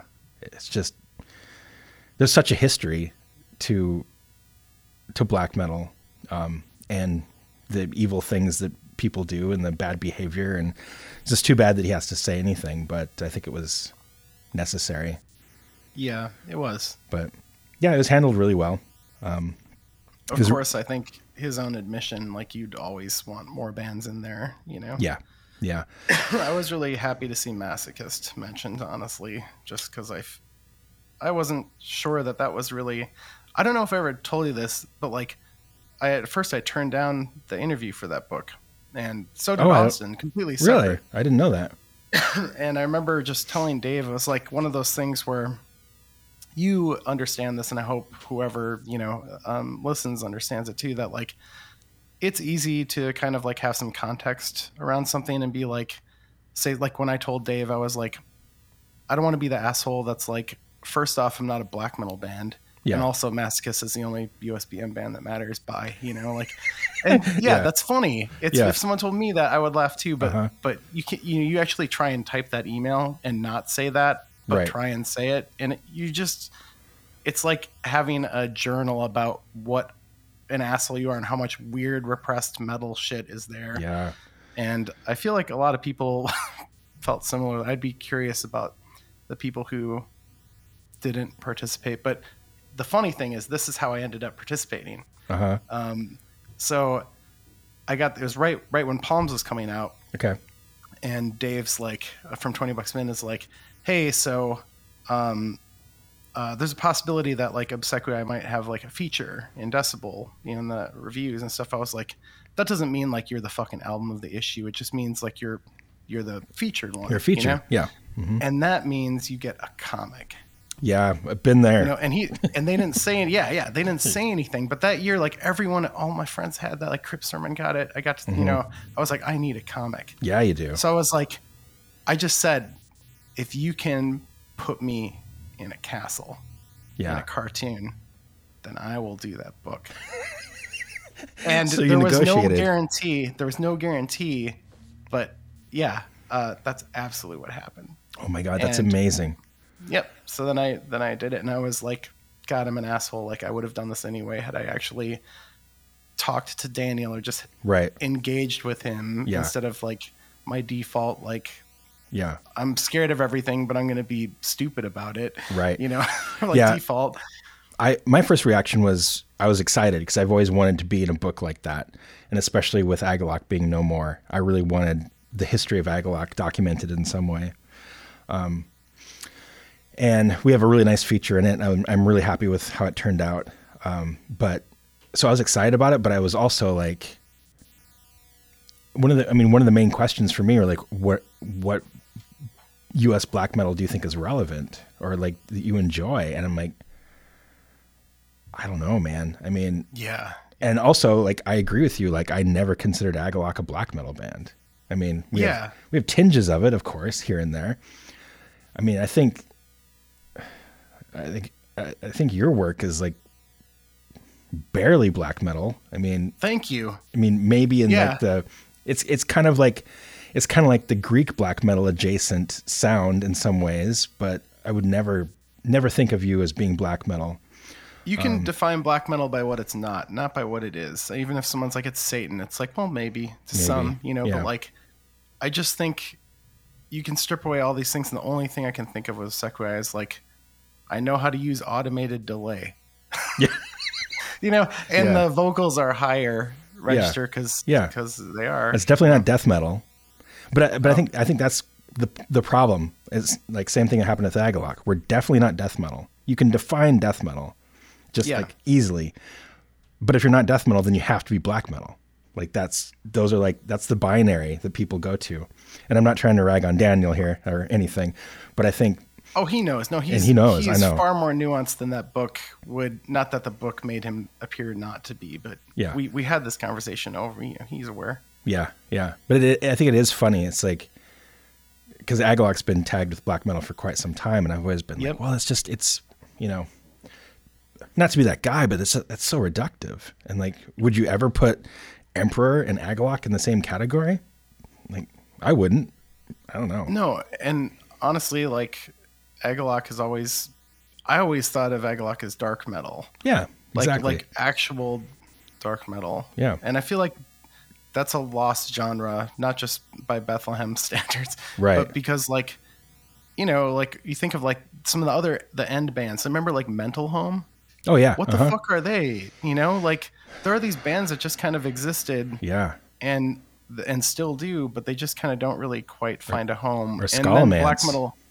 Yeah. And now black metal bands like experiment and they still sound like a black metal band that's trying to do that as opposed to someone that started firm. Right. With kind of like, hey, we know how to convey, emotional content with brutal music and it's And we have listened to black metal. We have listened to death Right. metal. I feel like a lot of the Holy Records bands were like that, where Yeah. they're like, yeah, they could be death metal adjacent, they could be black metal adjacent, but they're wholly their own, like fucking like Misanthrope. I mean, Wholly their what own. a That's weird nice. ass band. Wholly you know? their own. Did you realize the pun you just dropped? No, what? What? Holy Records being wholly their own? That was a legenda of Oh my a joke. god! Someone's like, there's one person listening to this Yeah. being like, these guys are fucking, they're on it. Yeah. Oh my god, Legenda, man. I still have a cardboard promo of that Which one? The first one? autumnal. Yeah, dude. That was Blood is Thicker Than Water turned into an entire record, and there's nothing better than that. I mean, I know Impaled Nazarene aren't too hot on Suomi Finland Perkele, but that Blood is Thicker Than Water track it's one of those tracks, when I hear it, I'm just in another world instantly. Yeah. And so when Legenda did a whole record like that, the second one's really good too, but the first one's my favorite. Same, yeah. What a fucking great record. And Elland, I mean, shit like that too, like so different, so interesting. Yeah, Ellen, like the Umbersum one. Yeah, yep. That band, yeah. Gotta have those first three somewhere. Really? Still, yeah. God, Holy just had the craziest shit sometimes. I mean, that Misanthrope record, 1666 Theater Bazaar. Do you remember that one? I'm trying to think, like, no, I don't, but I'm trying to, like, I just feel, I'm imagining that I own, like, an old issue of Pit that has, like, a feature on it or something. Yeah. You know? Yeah. No, I'm sure. It has, I think that's the one that has, like the mannequin hand on the front, and it's, like, kind of creepy, kind of romantic. What a fucking weird label that was. Like, so many weird things. Ooh. Speaking of bands that don't fit any convention. Yeah. Almost a Mob by Sadness. Oh, dude. Swiss band. Yeah. What a fucking weird ass record. I listened to that Japanese last flute? year. Why? Yeah. Just amazing. His So vocals weird. are sick as fuck too. He's got such a snarl to him. Yeah. And he's got that accent. Oh yeah. That was a band that it was one of those things where I would think about it and be like, oh yeah, I love that record. And then I remembered, like, I don't remember what it's like at all. It's been like 20 years since I've listened to it. So I pulled it out like 2 years ago, listened to it. I'm like, this is so fucking weird. Did you ever get into Soper Aeternus? So that's like that's like more synth and like singing, right? It's not really metal. Yeah. Yep. Yeah. Yeah. No, I didn't, but I had a friend who was really, I think I was really into that band. Yeah. So good. That stuff's so good. And just, again, just so strange. Such strange material. The early stuff need to is, revisit that. Yeah, the early stuff's very much like programmed drums and kind of clunky synths. But the later stuff is like just these gorgeous arrangements of acoustic guitars and strings and synths and such a strange character. I mean, it's kind of like non-binary person that supposedly lives in a cave in Germany. Wow, I did not know that. Yeah, Anna Varney is their name. And I don't know if you've ever seen them, but like shaved head and tons of nose piercings and covers themselves in like this white pancake makeup and long fingernails and flowing gowns, and her voice is this lilting, like almost like Devil Doll-esque type of thing, and beautiful. Yeah, that's beautiful stuff. I'm gonna have to check that out. I do have positive associations with the friend that I had that was into it, but it was they've been around a long ass time. Oh yeah. I got into Soper Aeternus when I lived in Minneapolis in like '94. The first record came out. Actually, when I had Ramin on the podcast for the first time, like 4 or 5 years ago, it was the weirdest thing. It was like one of those mind melds that you have with somebody. And he was we're sharing music back and forth. He's like, I'm going to play something that's like, it's one of my favorite things, but it's so bizarre. It's so odd. And I'm like, Soper Aeternus. And he's like his jaw dropped. He's like, how the fuck did you know? I'm like, it just came to me. Like you said, and he's like, I don't know anybody that knows this band. I'm like, I don't know hardly anybody that knows this band too. But yeah, phenomenal stuff. I love that shit. Yeah. Yeah. Have you talked to Ramin lately? No, I have not. Yeah, you should. He got his citizenship on Friday. Oh, hell yeah. Yeah. Yeah, he's Yeah, I know that stoked. was, there were a lot of trying times, I guess, the past couple Yeah, years. yeah, too. it's been really hard. And it's his birthday tomorrow. Oh, shit. Yeah. Happy birthday, Ramin. Yeah. If you're, yeah. He might be listening. He's a busy dude these days, so I think he used to keep up with the podcast, but I think that he's got like 46 kids and a dog and a house, and so he's a busy guy. He's great. He had a work trip. He had to go to somewhere in Canada. I can't remember where. And he decided to do a layover in Portland. So I saw him like for 5 hours one night a couple months ago.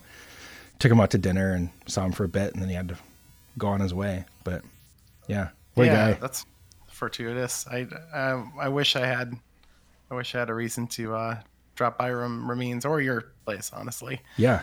God. Yeah. That was so fun when you came out to visit. That was we went and saw Godspeed. That was cool. Yeah. Yeah. Took you up the gorge, went to the coast, all that stuff. Do you remember, like, was it the Bridge of the Gods? Yeah. Is that the one with the toll? Yes. Uh-huh. Yep. Well, then we were in the smart car. Yeah. Right? We were in a smart car. Yeah. And then the lady's like, "You two have fun." Yes. Right. And then remember we were at Multnomah Falls, and I Yeah. asked like if someone could take our photo, and Uh-huh. and then she like whispered to her friend like, "They're so cute." I know. Everywhere we went, That and was I was amazing. like, are we a couple or brother? I can't tell because we both squint. We have the same, Yeah. Yeah. When we're happy and we have those faces that no one should see when we're happy. Yeah. Like those squints. Yeah. I think we look Yeah. like twins if you just shrunk you down and made a twin edition. Yeah. No, that was so funny. I forgot about it. I remembered the woman at the bridge, but I forgot about that woman being like, "Oh, they're so cute together." I have the photo and it's why I'm laughing. That's so great. That laugh on my face is laughing. It's so at her. funny. Yeah. I remember we were driving to the coast and we pull into a gas station. And in Oregon, you can't pump your own gas. Somebody comes out, Yeah. an attendant. And I'm sitting there at the pump. And I'm just sitting there and you're sitting there and you're like, "Oh shit, I'm sorry." And you like get out to like go pay for the gas.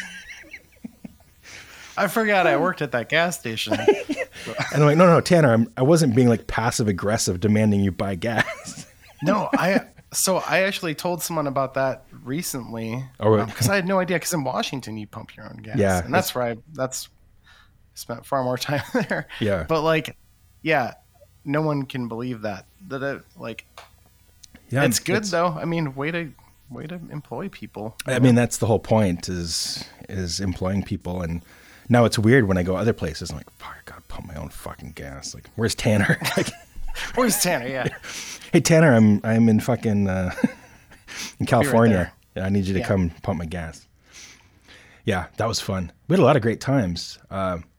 You So beautiful. you sat down with Ellery, my daughter, and she told you crazy ass stories for a long time. Yes.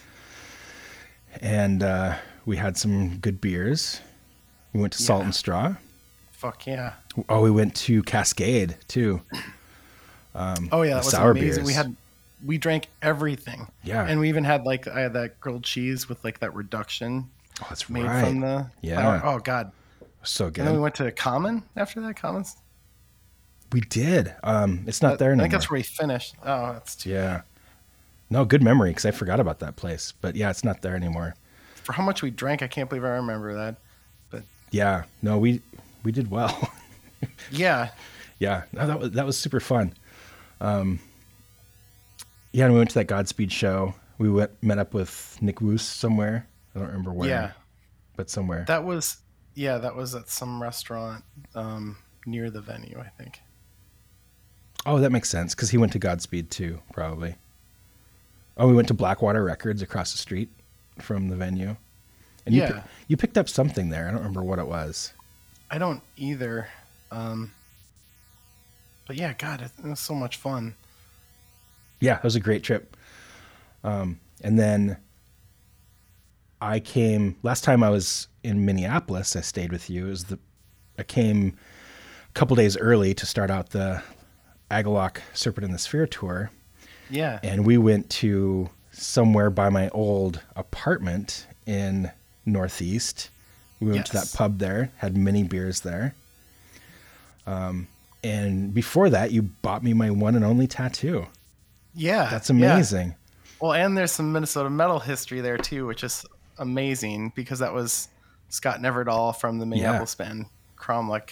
And he was one of those dudes that, you know, like he loved Grave, he loved Entombed, and when he was not at the tattoo shop, the Autumnal Winds bass player's mom owned the tattoo shop. For context here, and so we would just tape his CDs and just bring them.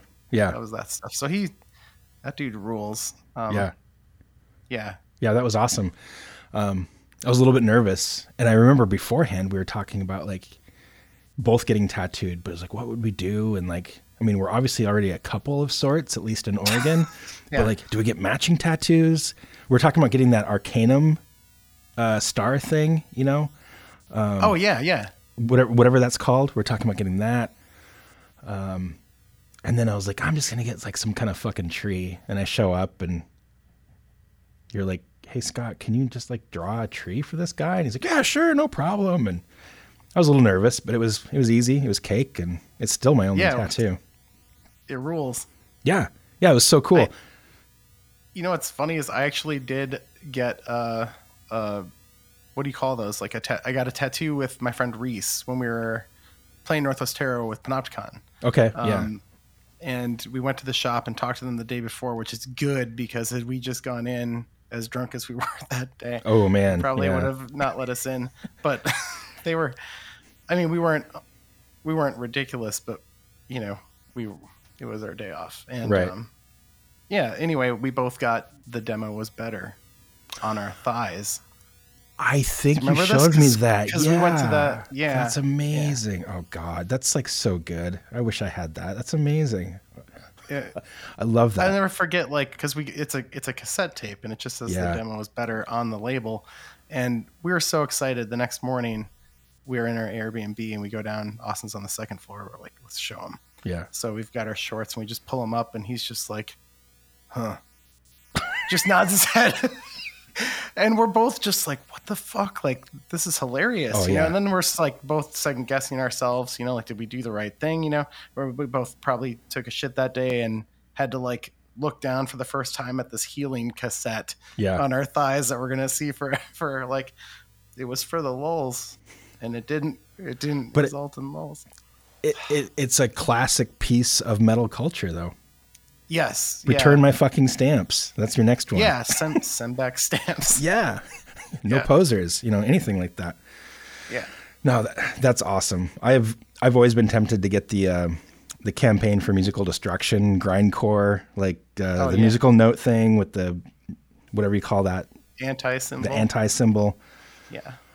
I've always wanted to get that somewhere, but I haven't. Maybe I will one day, but yeah. You know, demo's better. I say this like I have a lot of tattoos. I don't, but I mean, I'm convinced that like fun tattoos are they're the most. I've never regretted this, honestly. I think it was like the best tattoo. I don't know. I think because like we were also going to get like Spring Break '99 tattoos. Keep in mind this is like 2018, because Austin has like something that started like as a tattoo that was supposed to be Spring Break of like a year far gone.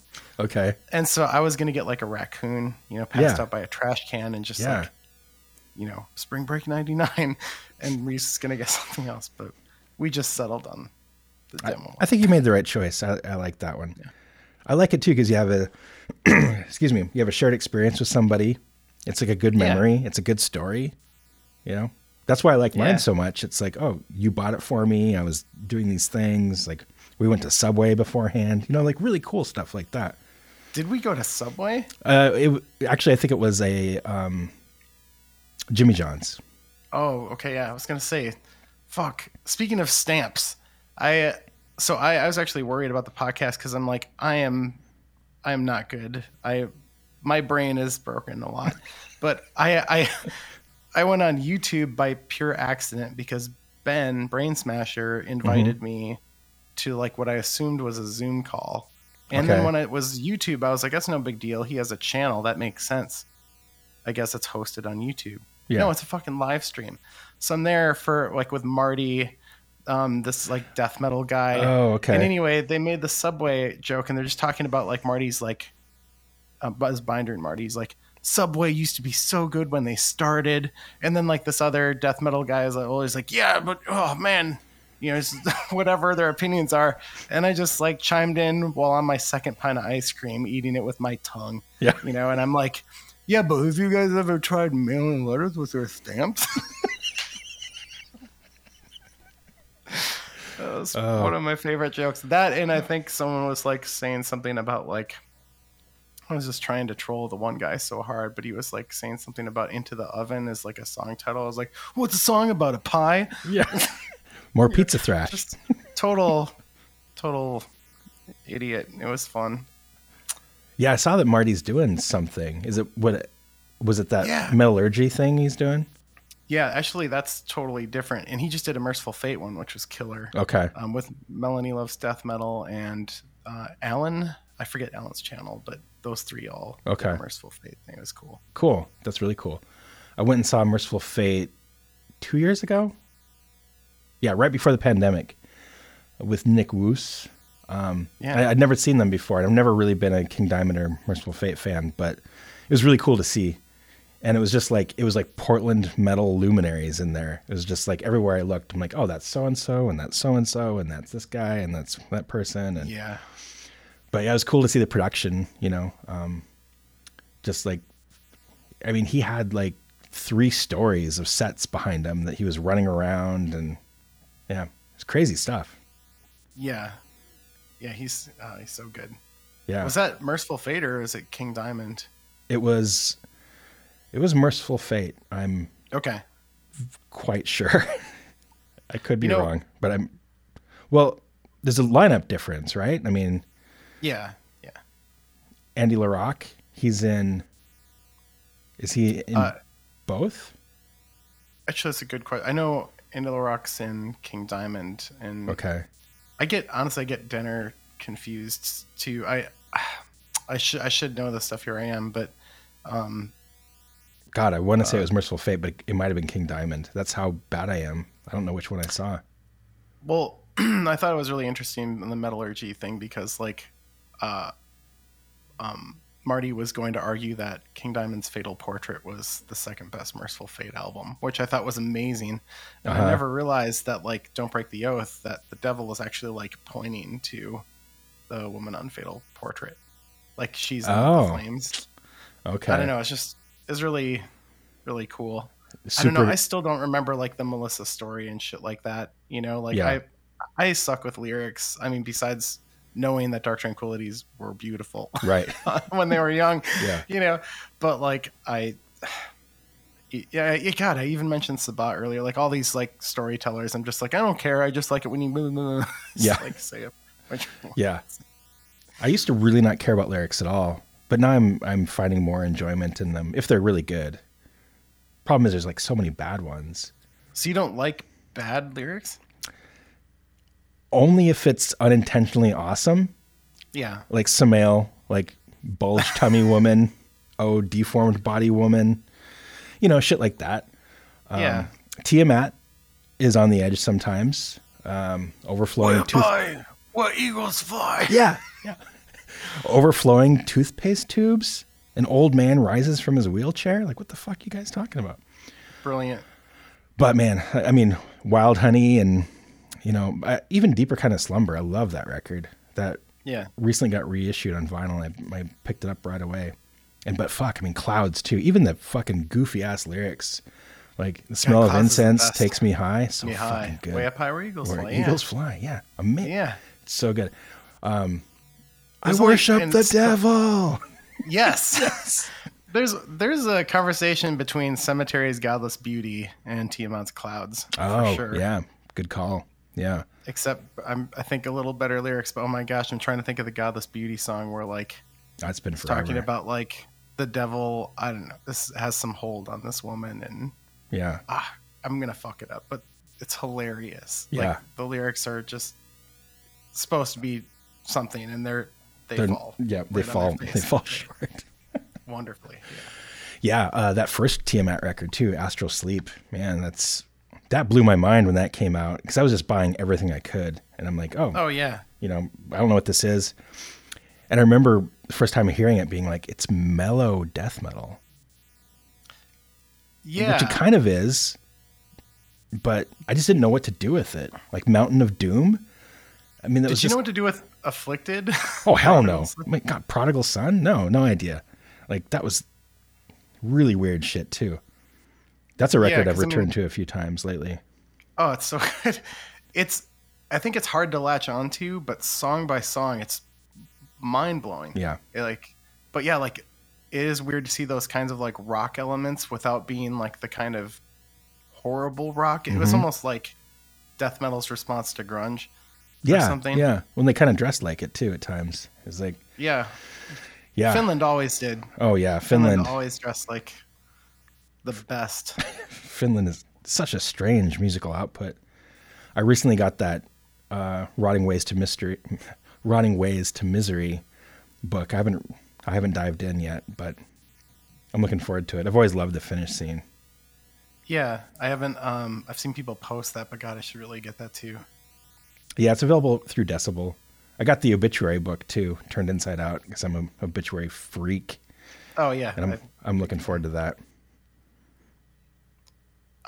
I don't know. I guess I'd be curious. I just don't know what there would be to say about Obituary. Like, what do they?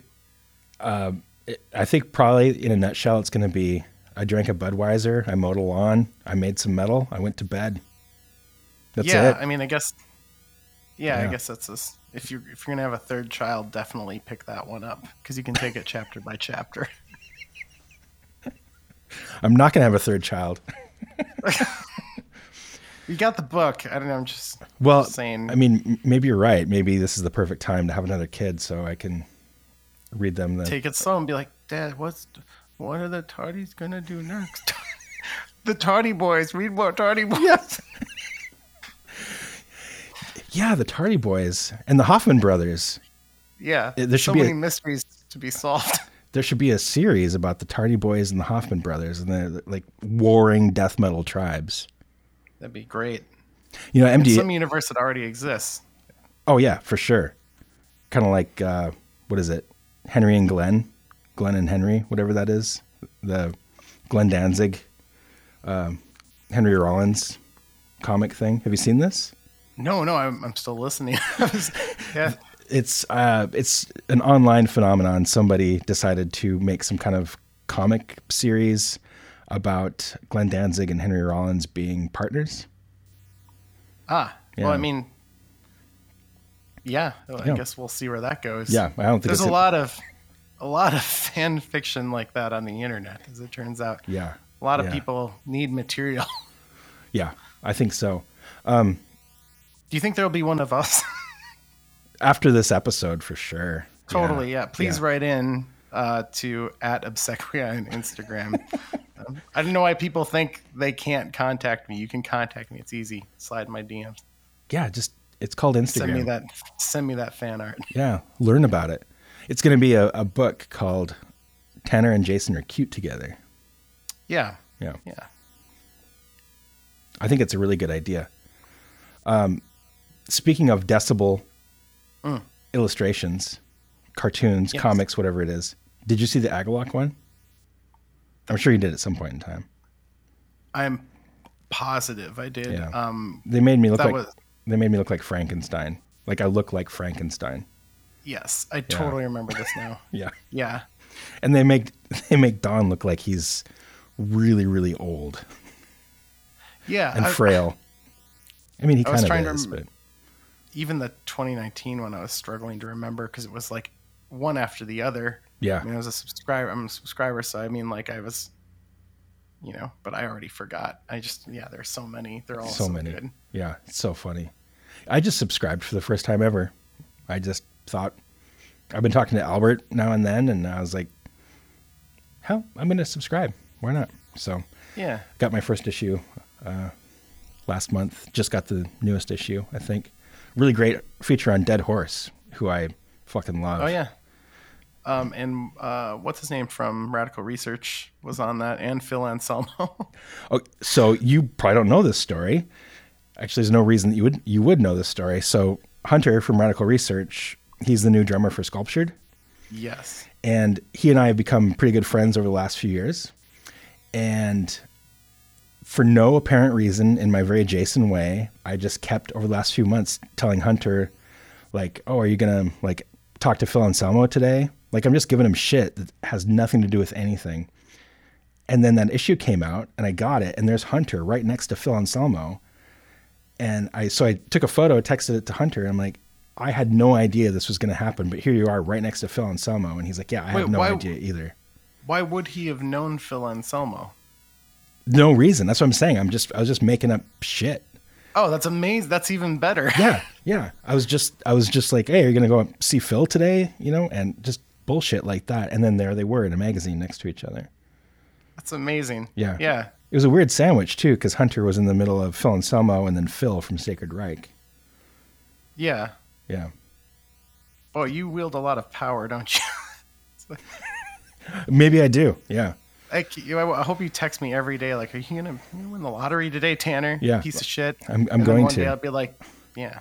And then you're like, oh, I did win the lottery. I'll buy the tickets with the fan fiction erotica coloring book that someone's gonna make and send to me. Right. You can also subscribe to my OnlyTans. It's for Tanners named me. Only Tans. I love it. Only Tanner Andersons. Yeah. That's only Tanners. Tandersons. Yeah.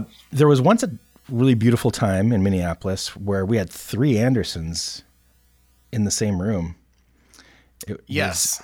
You, Billy, and Don. Yeah. That was We had no idea what to do with one another. We hadn't seen each other since like the Highlander thing, when we were all right in Scotland with our first clan of Andersons. Yeah. Clandersons.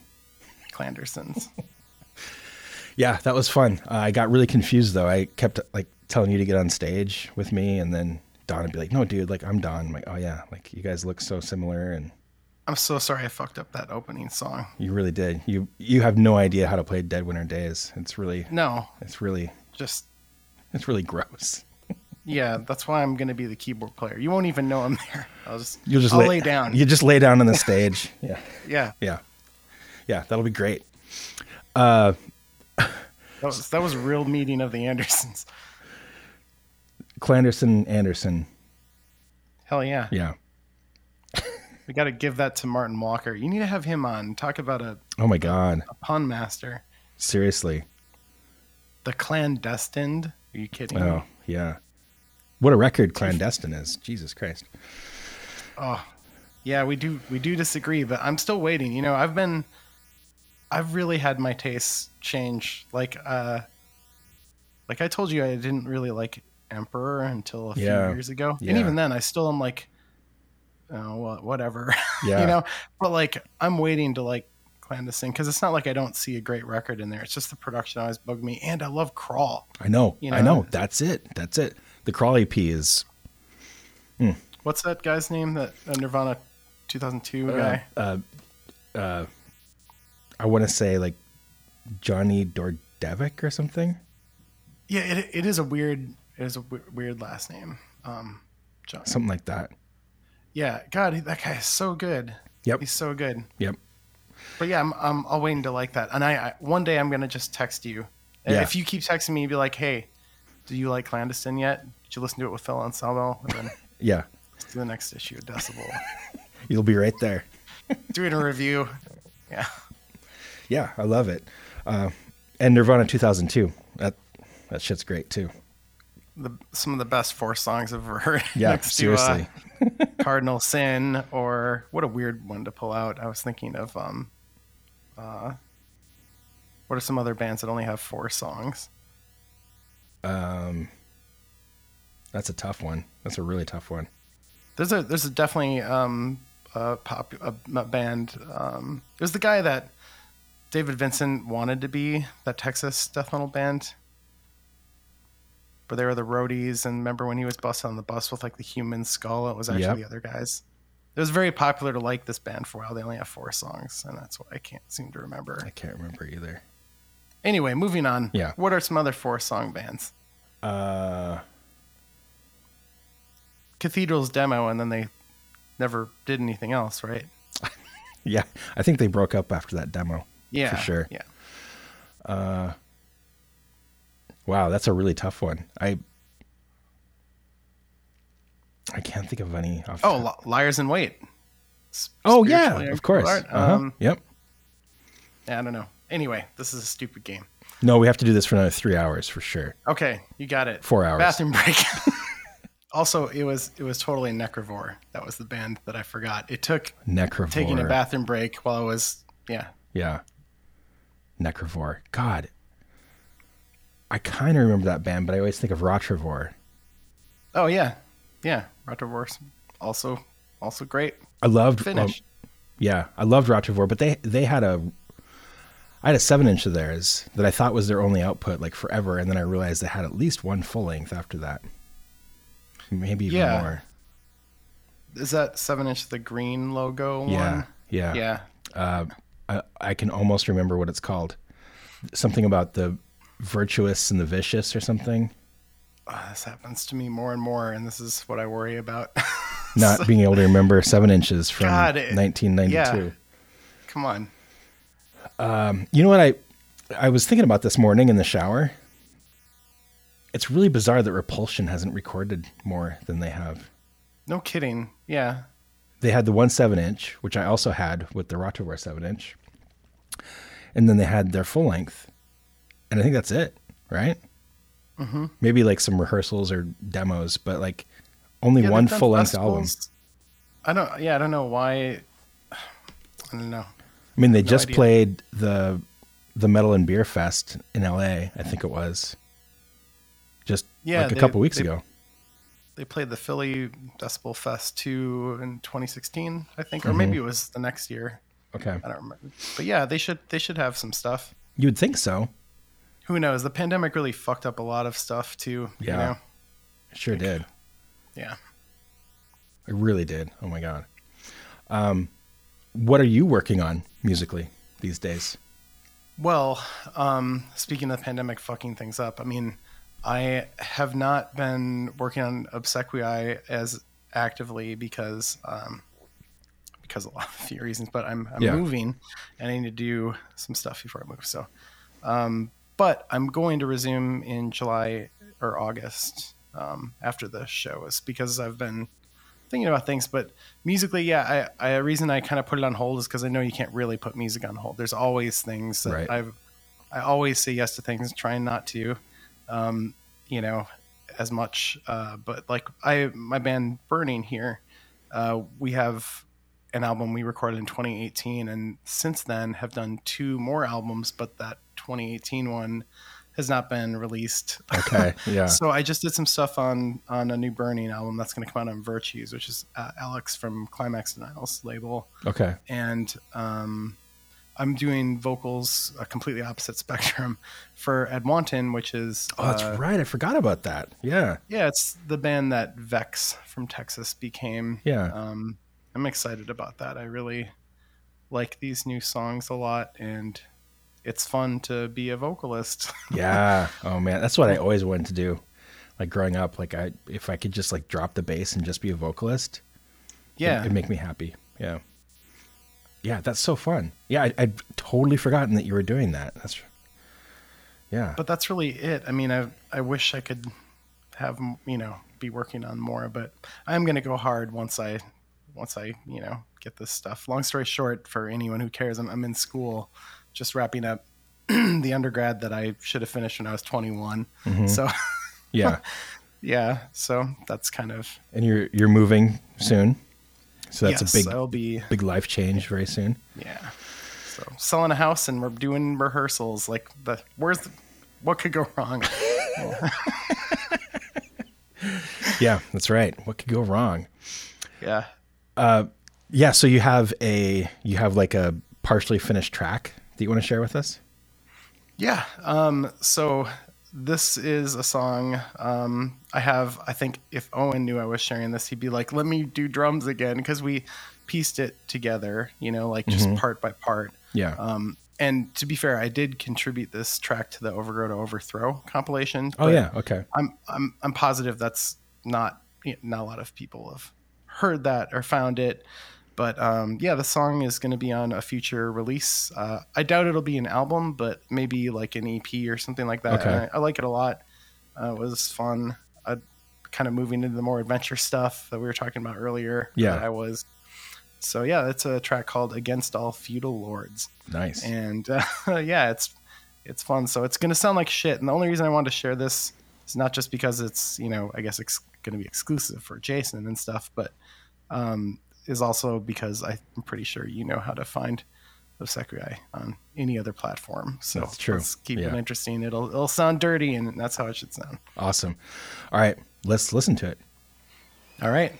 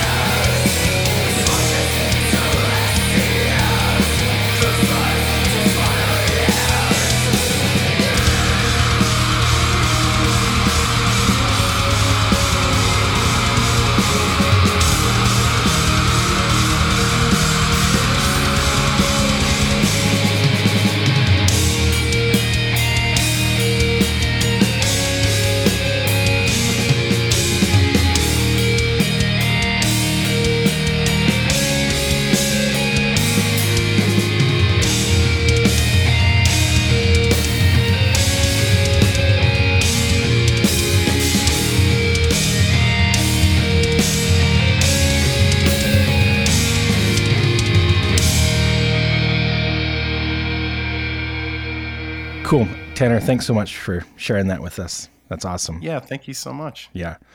It is about time to wrap up this episode.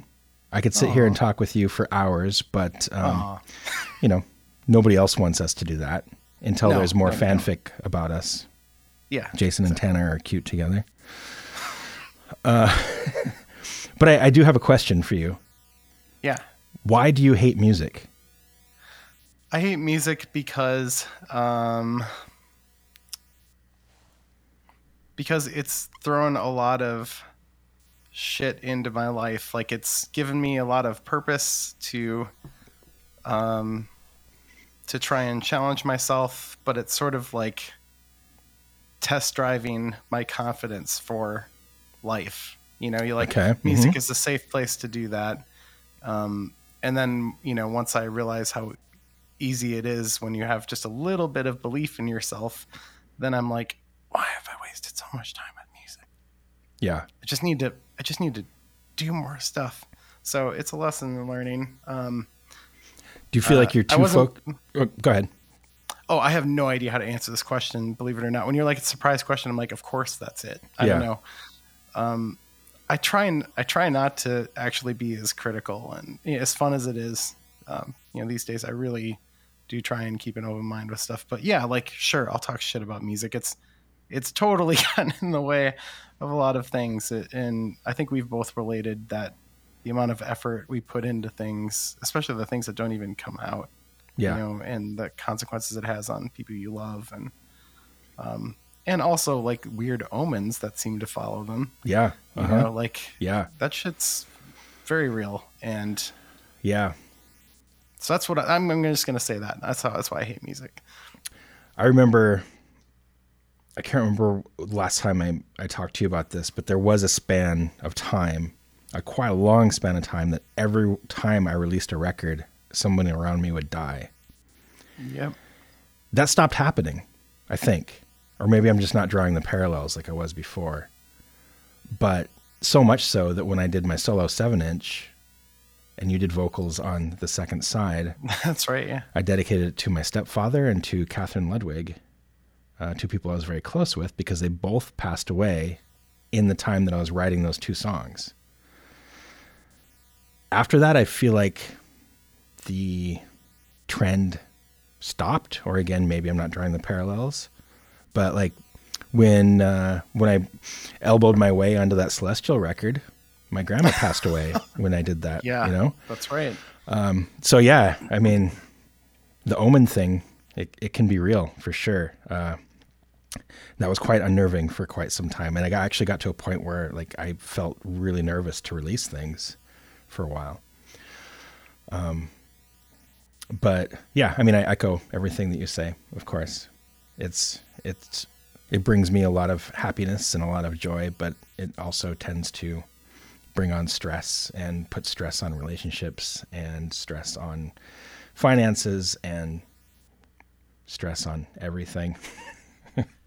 Yeah, it's tough to be sort of fanatical about something and enthusiastic about it and still know that you need to kind of like see how narrow you're looking at something and kind of broaden and come out and look at bigger stuff. Because if you let it, music can do wonderful things. But if you have shit like us or an affective disorder like me, it makes it a little trickier. Yeah. I don't know. Yeah. Well, I mean, it's done many, many amazing things for me as well, obviously. But I always like to, not to be like negative about it, but I like to explore the other side of it too. And I think that sometimes it's really healthy, kind of like what you were saying, how you're trying to like not say yes all the time. I have been consciously doing that over the last 6 months, and it's hard, but I'm finding it's also rewarding, and it's freeing up my time for other things like self-care and making sure that I'm happy other than mixing another damn record for somebody or, you know, doing something that I don't want to do necessarily. So, yeah. Yeah. I mean, I picked up the stop saying yes to things from the that woman I'm going to marry. Yeah, that's important. That's exactly what you said too. I mean, you really have to kind of examine what's making you happy. And sometimes our passions can sort of blind us to think that we're happy with them, but just step back. It's always there. You can always come back. Yeah. It's a balance, and I've been out of balance for a little bit. So now I'm trying to just get more balanced again. Have some downtime. Have some time where I can read a book or just not do anything, which is rare for me. So I'm trying to get to that spot. Yeah. You've got so much to, I mean, I can't believe how old your girls are too now. I know. I mean,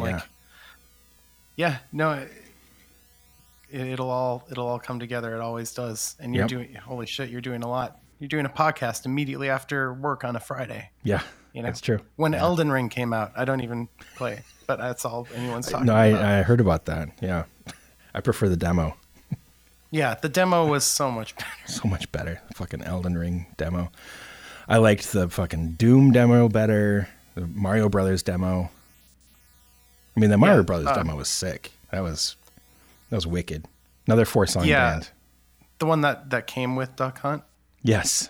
Yeah. No, they weren't even. It wasn't even called that. It was actually just rabbits in a field. It was Rabbit's Carrot. Yeah, Rabbit's Carrot. That with John from Dissection. Exactly. Was your guide, and you weren't allowed to have guns, right, in the game, anymore, unless a guy named Vlad was there and he threw it at you. Oh, Vlad. Oh, this got real. Wow. Yeah, man. It's wow. So okay. The demo, the Dissection Duck Hunt demo was far better than Life. Rabbit's Carrot. That's another suspect band name. Yeah. What is that even? I don't know. Or Treblinka. That's another very suspect. Crawling in Vomits. Is that what that song's called? I think so. Yeah. What an unfortunate name. You remember when all those bands, so long ago, but everyone was doing reunions, so Grotesque, Yep. Got back together, and I think Treblinka, God, I hate saying that out loud. I know. But they did, and Johnny refused to do it, which good on him, Yeah. But I just remember at the time that happened, I was just about to crest 30, and it was no one under 30 is allowed. And I was like, respect. Yeah. You're like, that's the right move. Yeah. That's awesome. I want to leave you with one thing. Mm-hmm. I want to know if you know about the Bardo methodology zine. I am aware of it because of kind of one of those Google searches of search band plus interview. Okay. And I've been on it, but I'm not familiar with it as far as who runs it or what it is. It seems very esoteric though. It is. I became obsessed. I bought one issue from the Ajna Offensive and read the issue and loved it. And then I bought all the rest of the issues from Ajna. It's incredible. Absolutely incredible. The most in-depth, just fascinating interviews with a wide range of bands. And they talk about the craziest stuff. I mean, it's not like, how'd your band get started? It's talking about the Sphinx with Mike Browning. And it's absolutely fascinating. And they're gorgeous. They're expensive. They're $10, $12 an issue, I think. But man, they're so amazing. And I've just been so into them lately. It reminds me of, the glory days, Isten, stuff like that, really high quality. Yeah. Yeah. I definitely recommend it. I haven't looked at the interviews on the website, but I'm sure that it's the same high quality stuff. But if you ever feel like holding a zine in your hand, order one of those. It's amazing. Yeah. No, I still do buy zines. I haven't bought that. So yeah. I would. Thank you for. I would do it. It's amazing. Hell yeah, man. All right. Well, thank you for that. Yeah, Tanner, thanks so much for spending the time with me.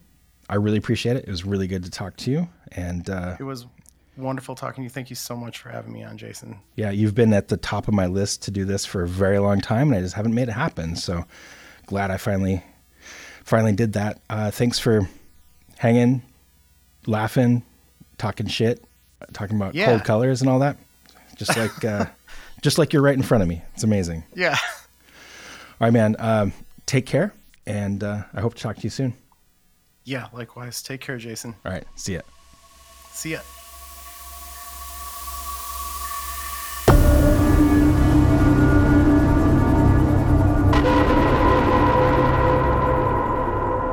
An Earth in Sound production.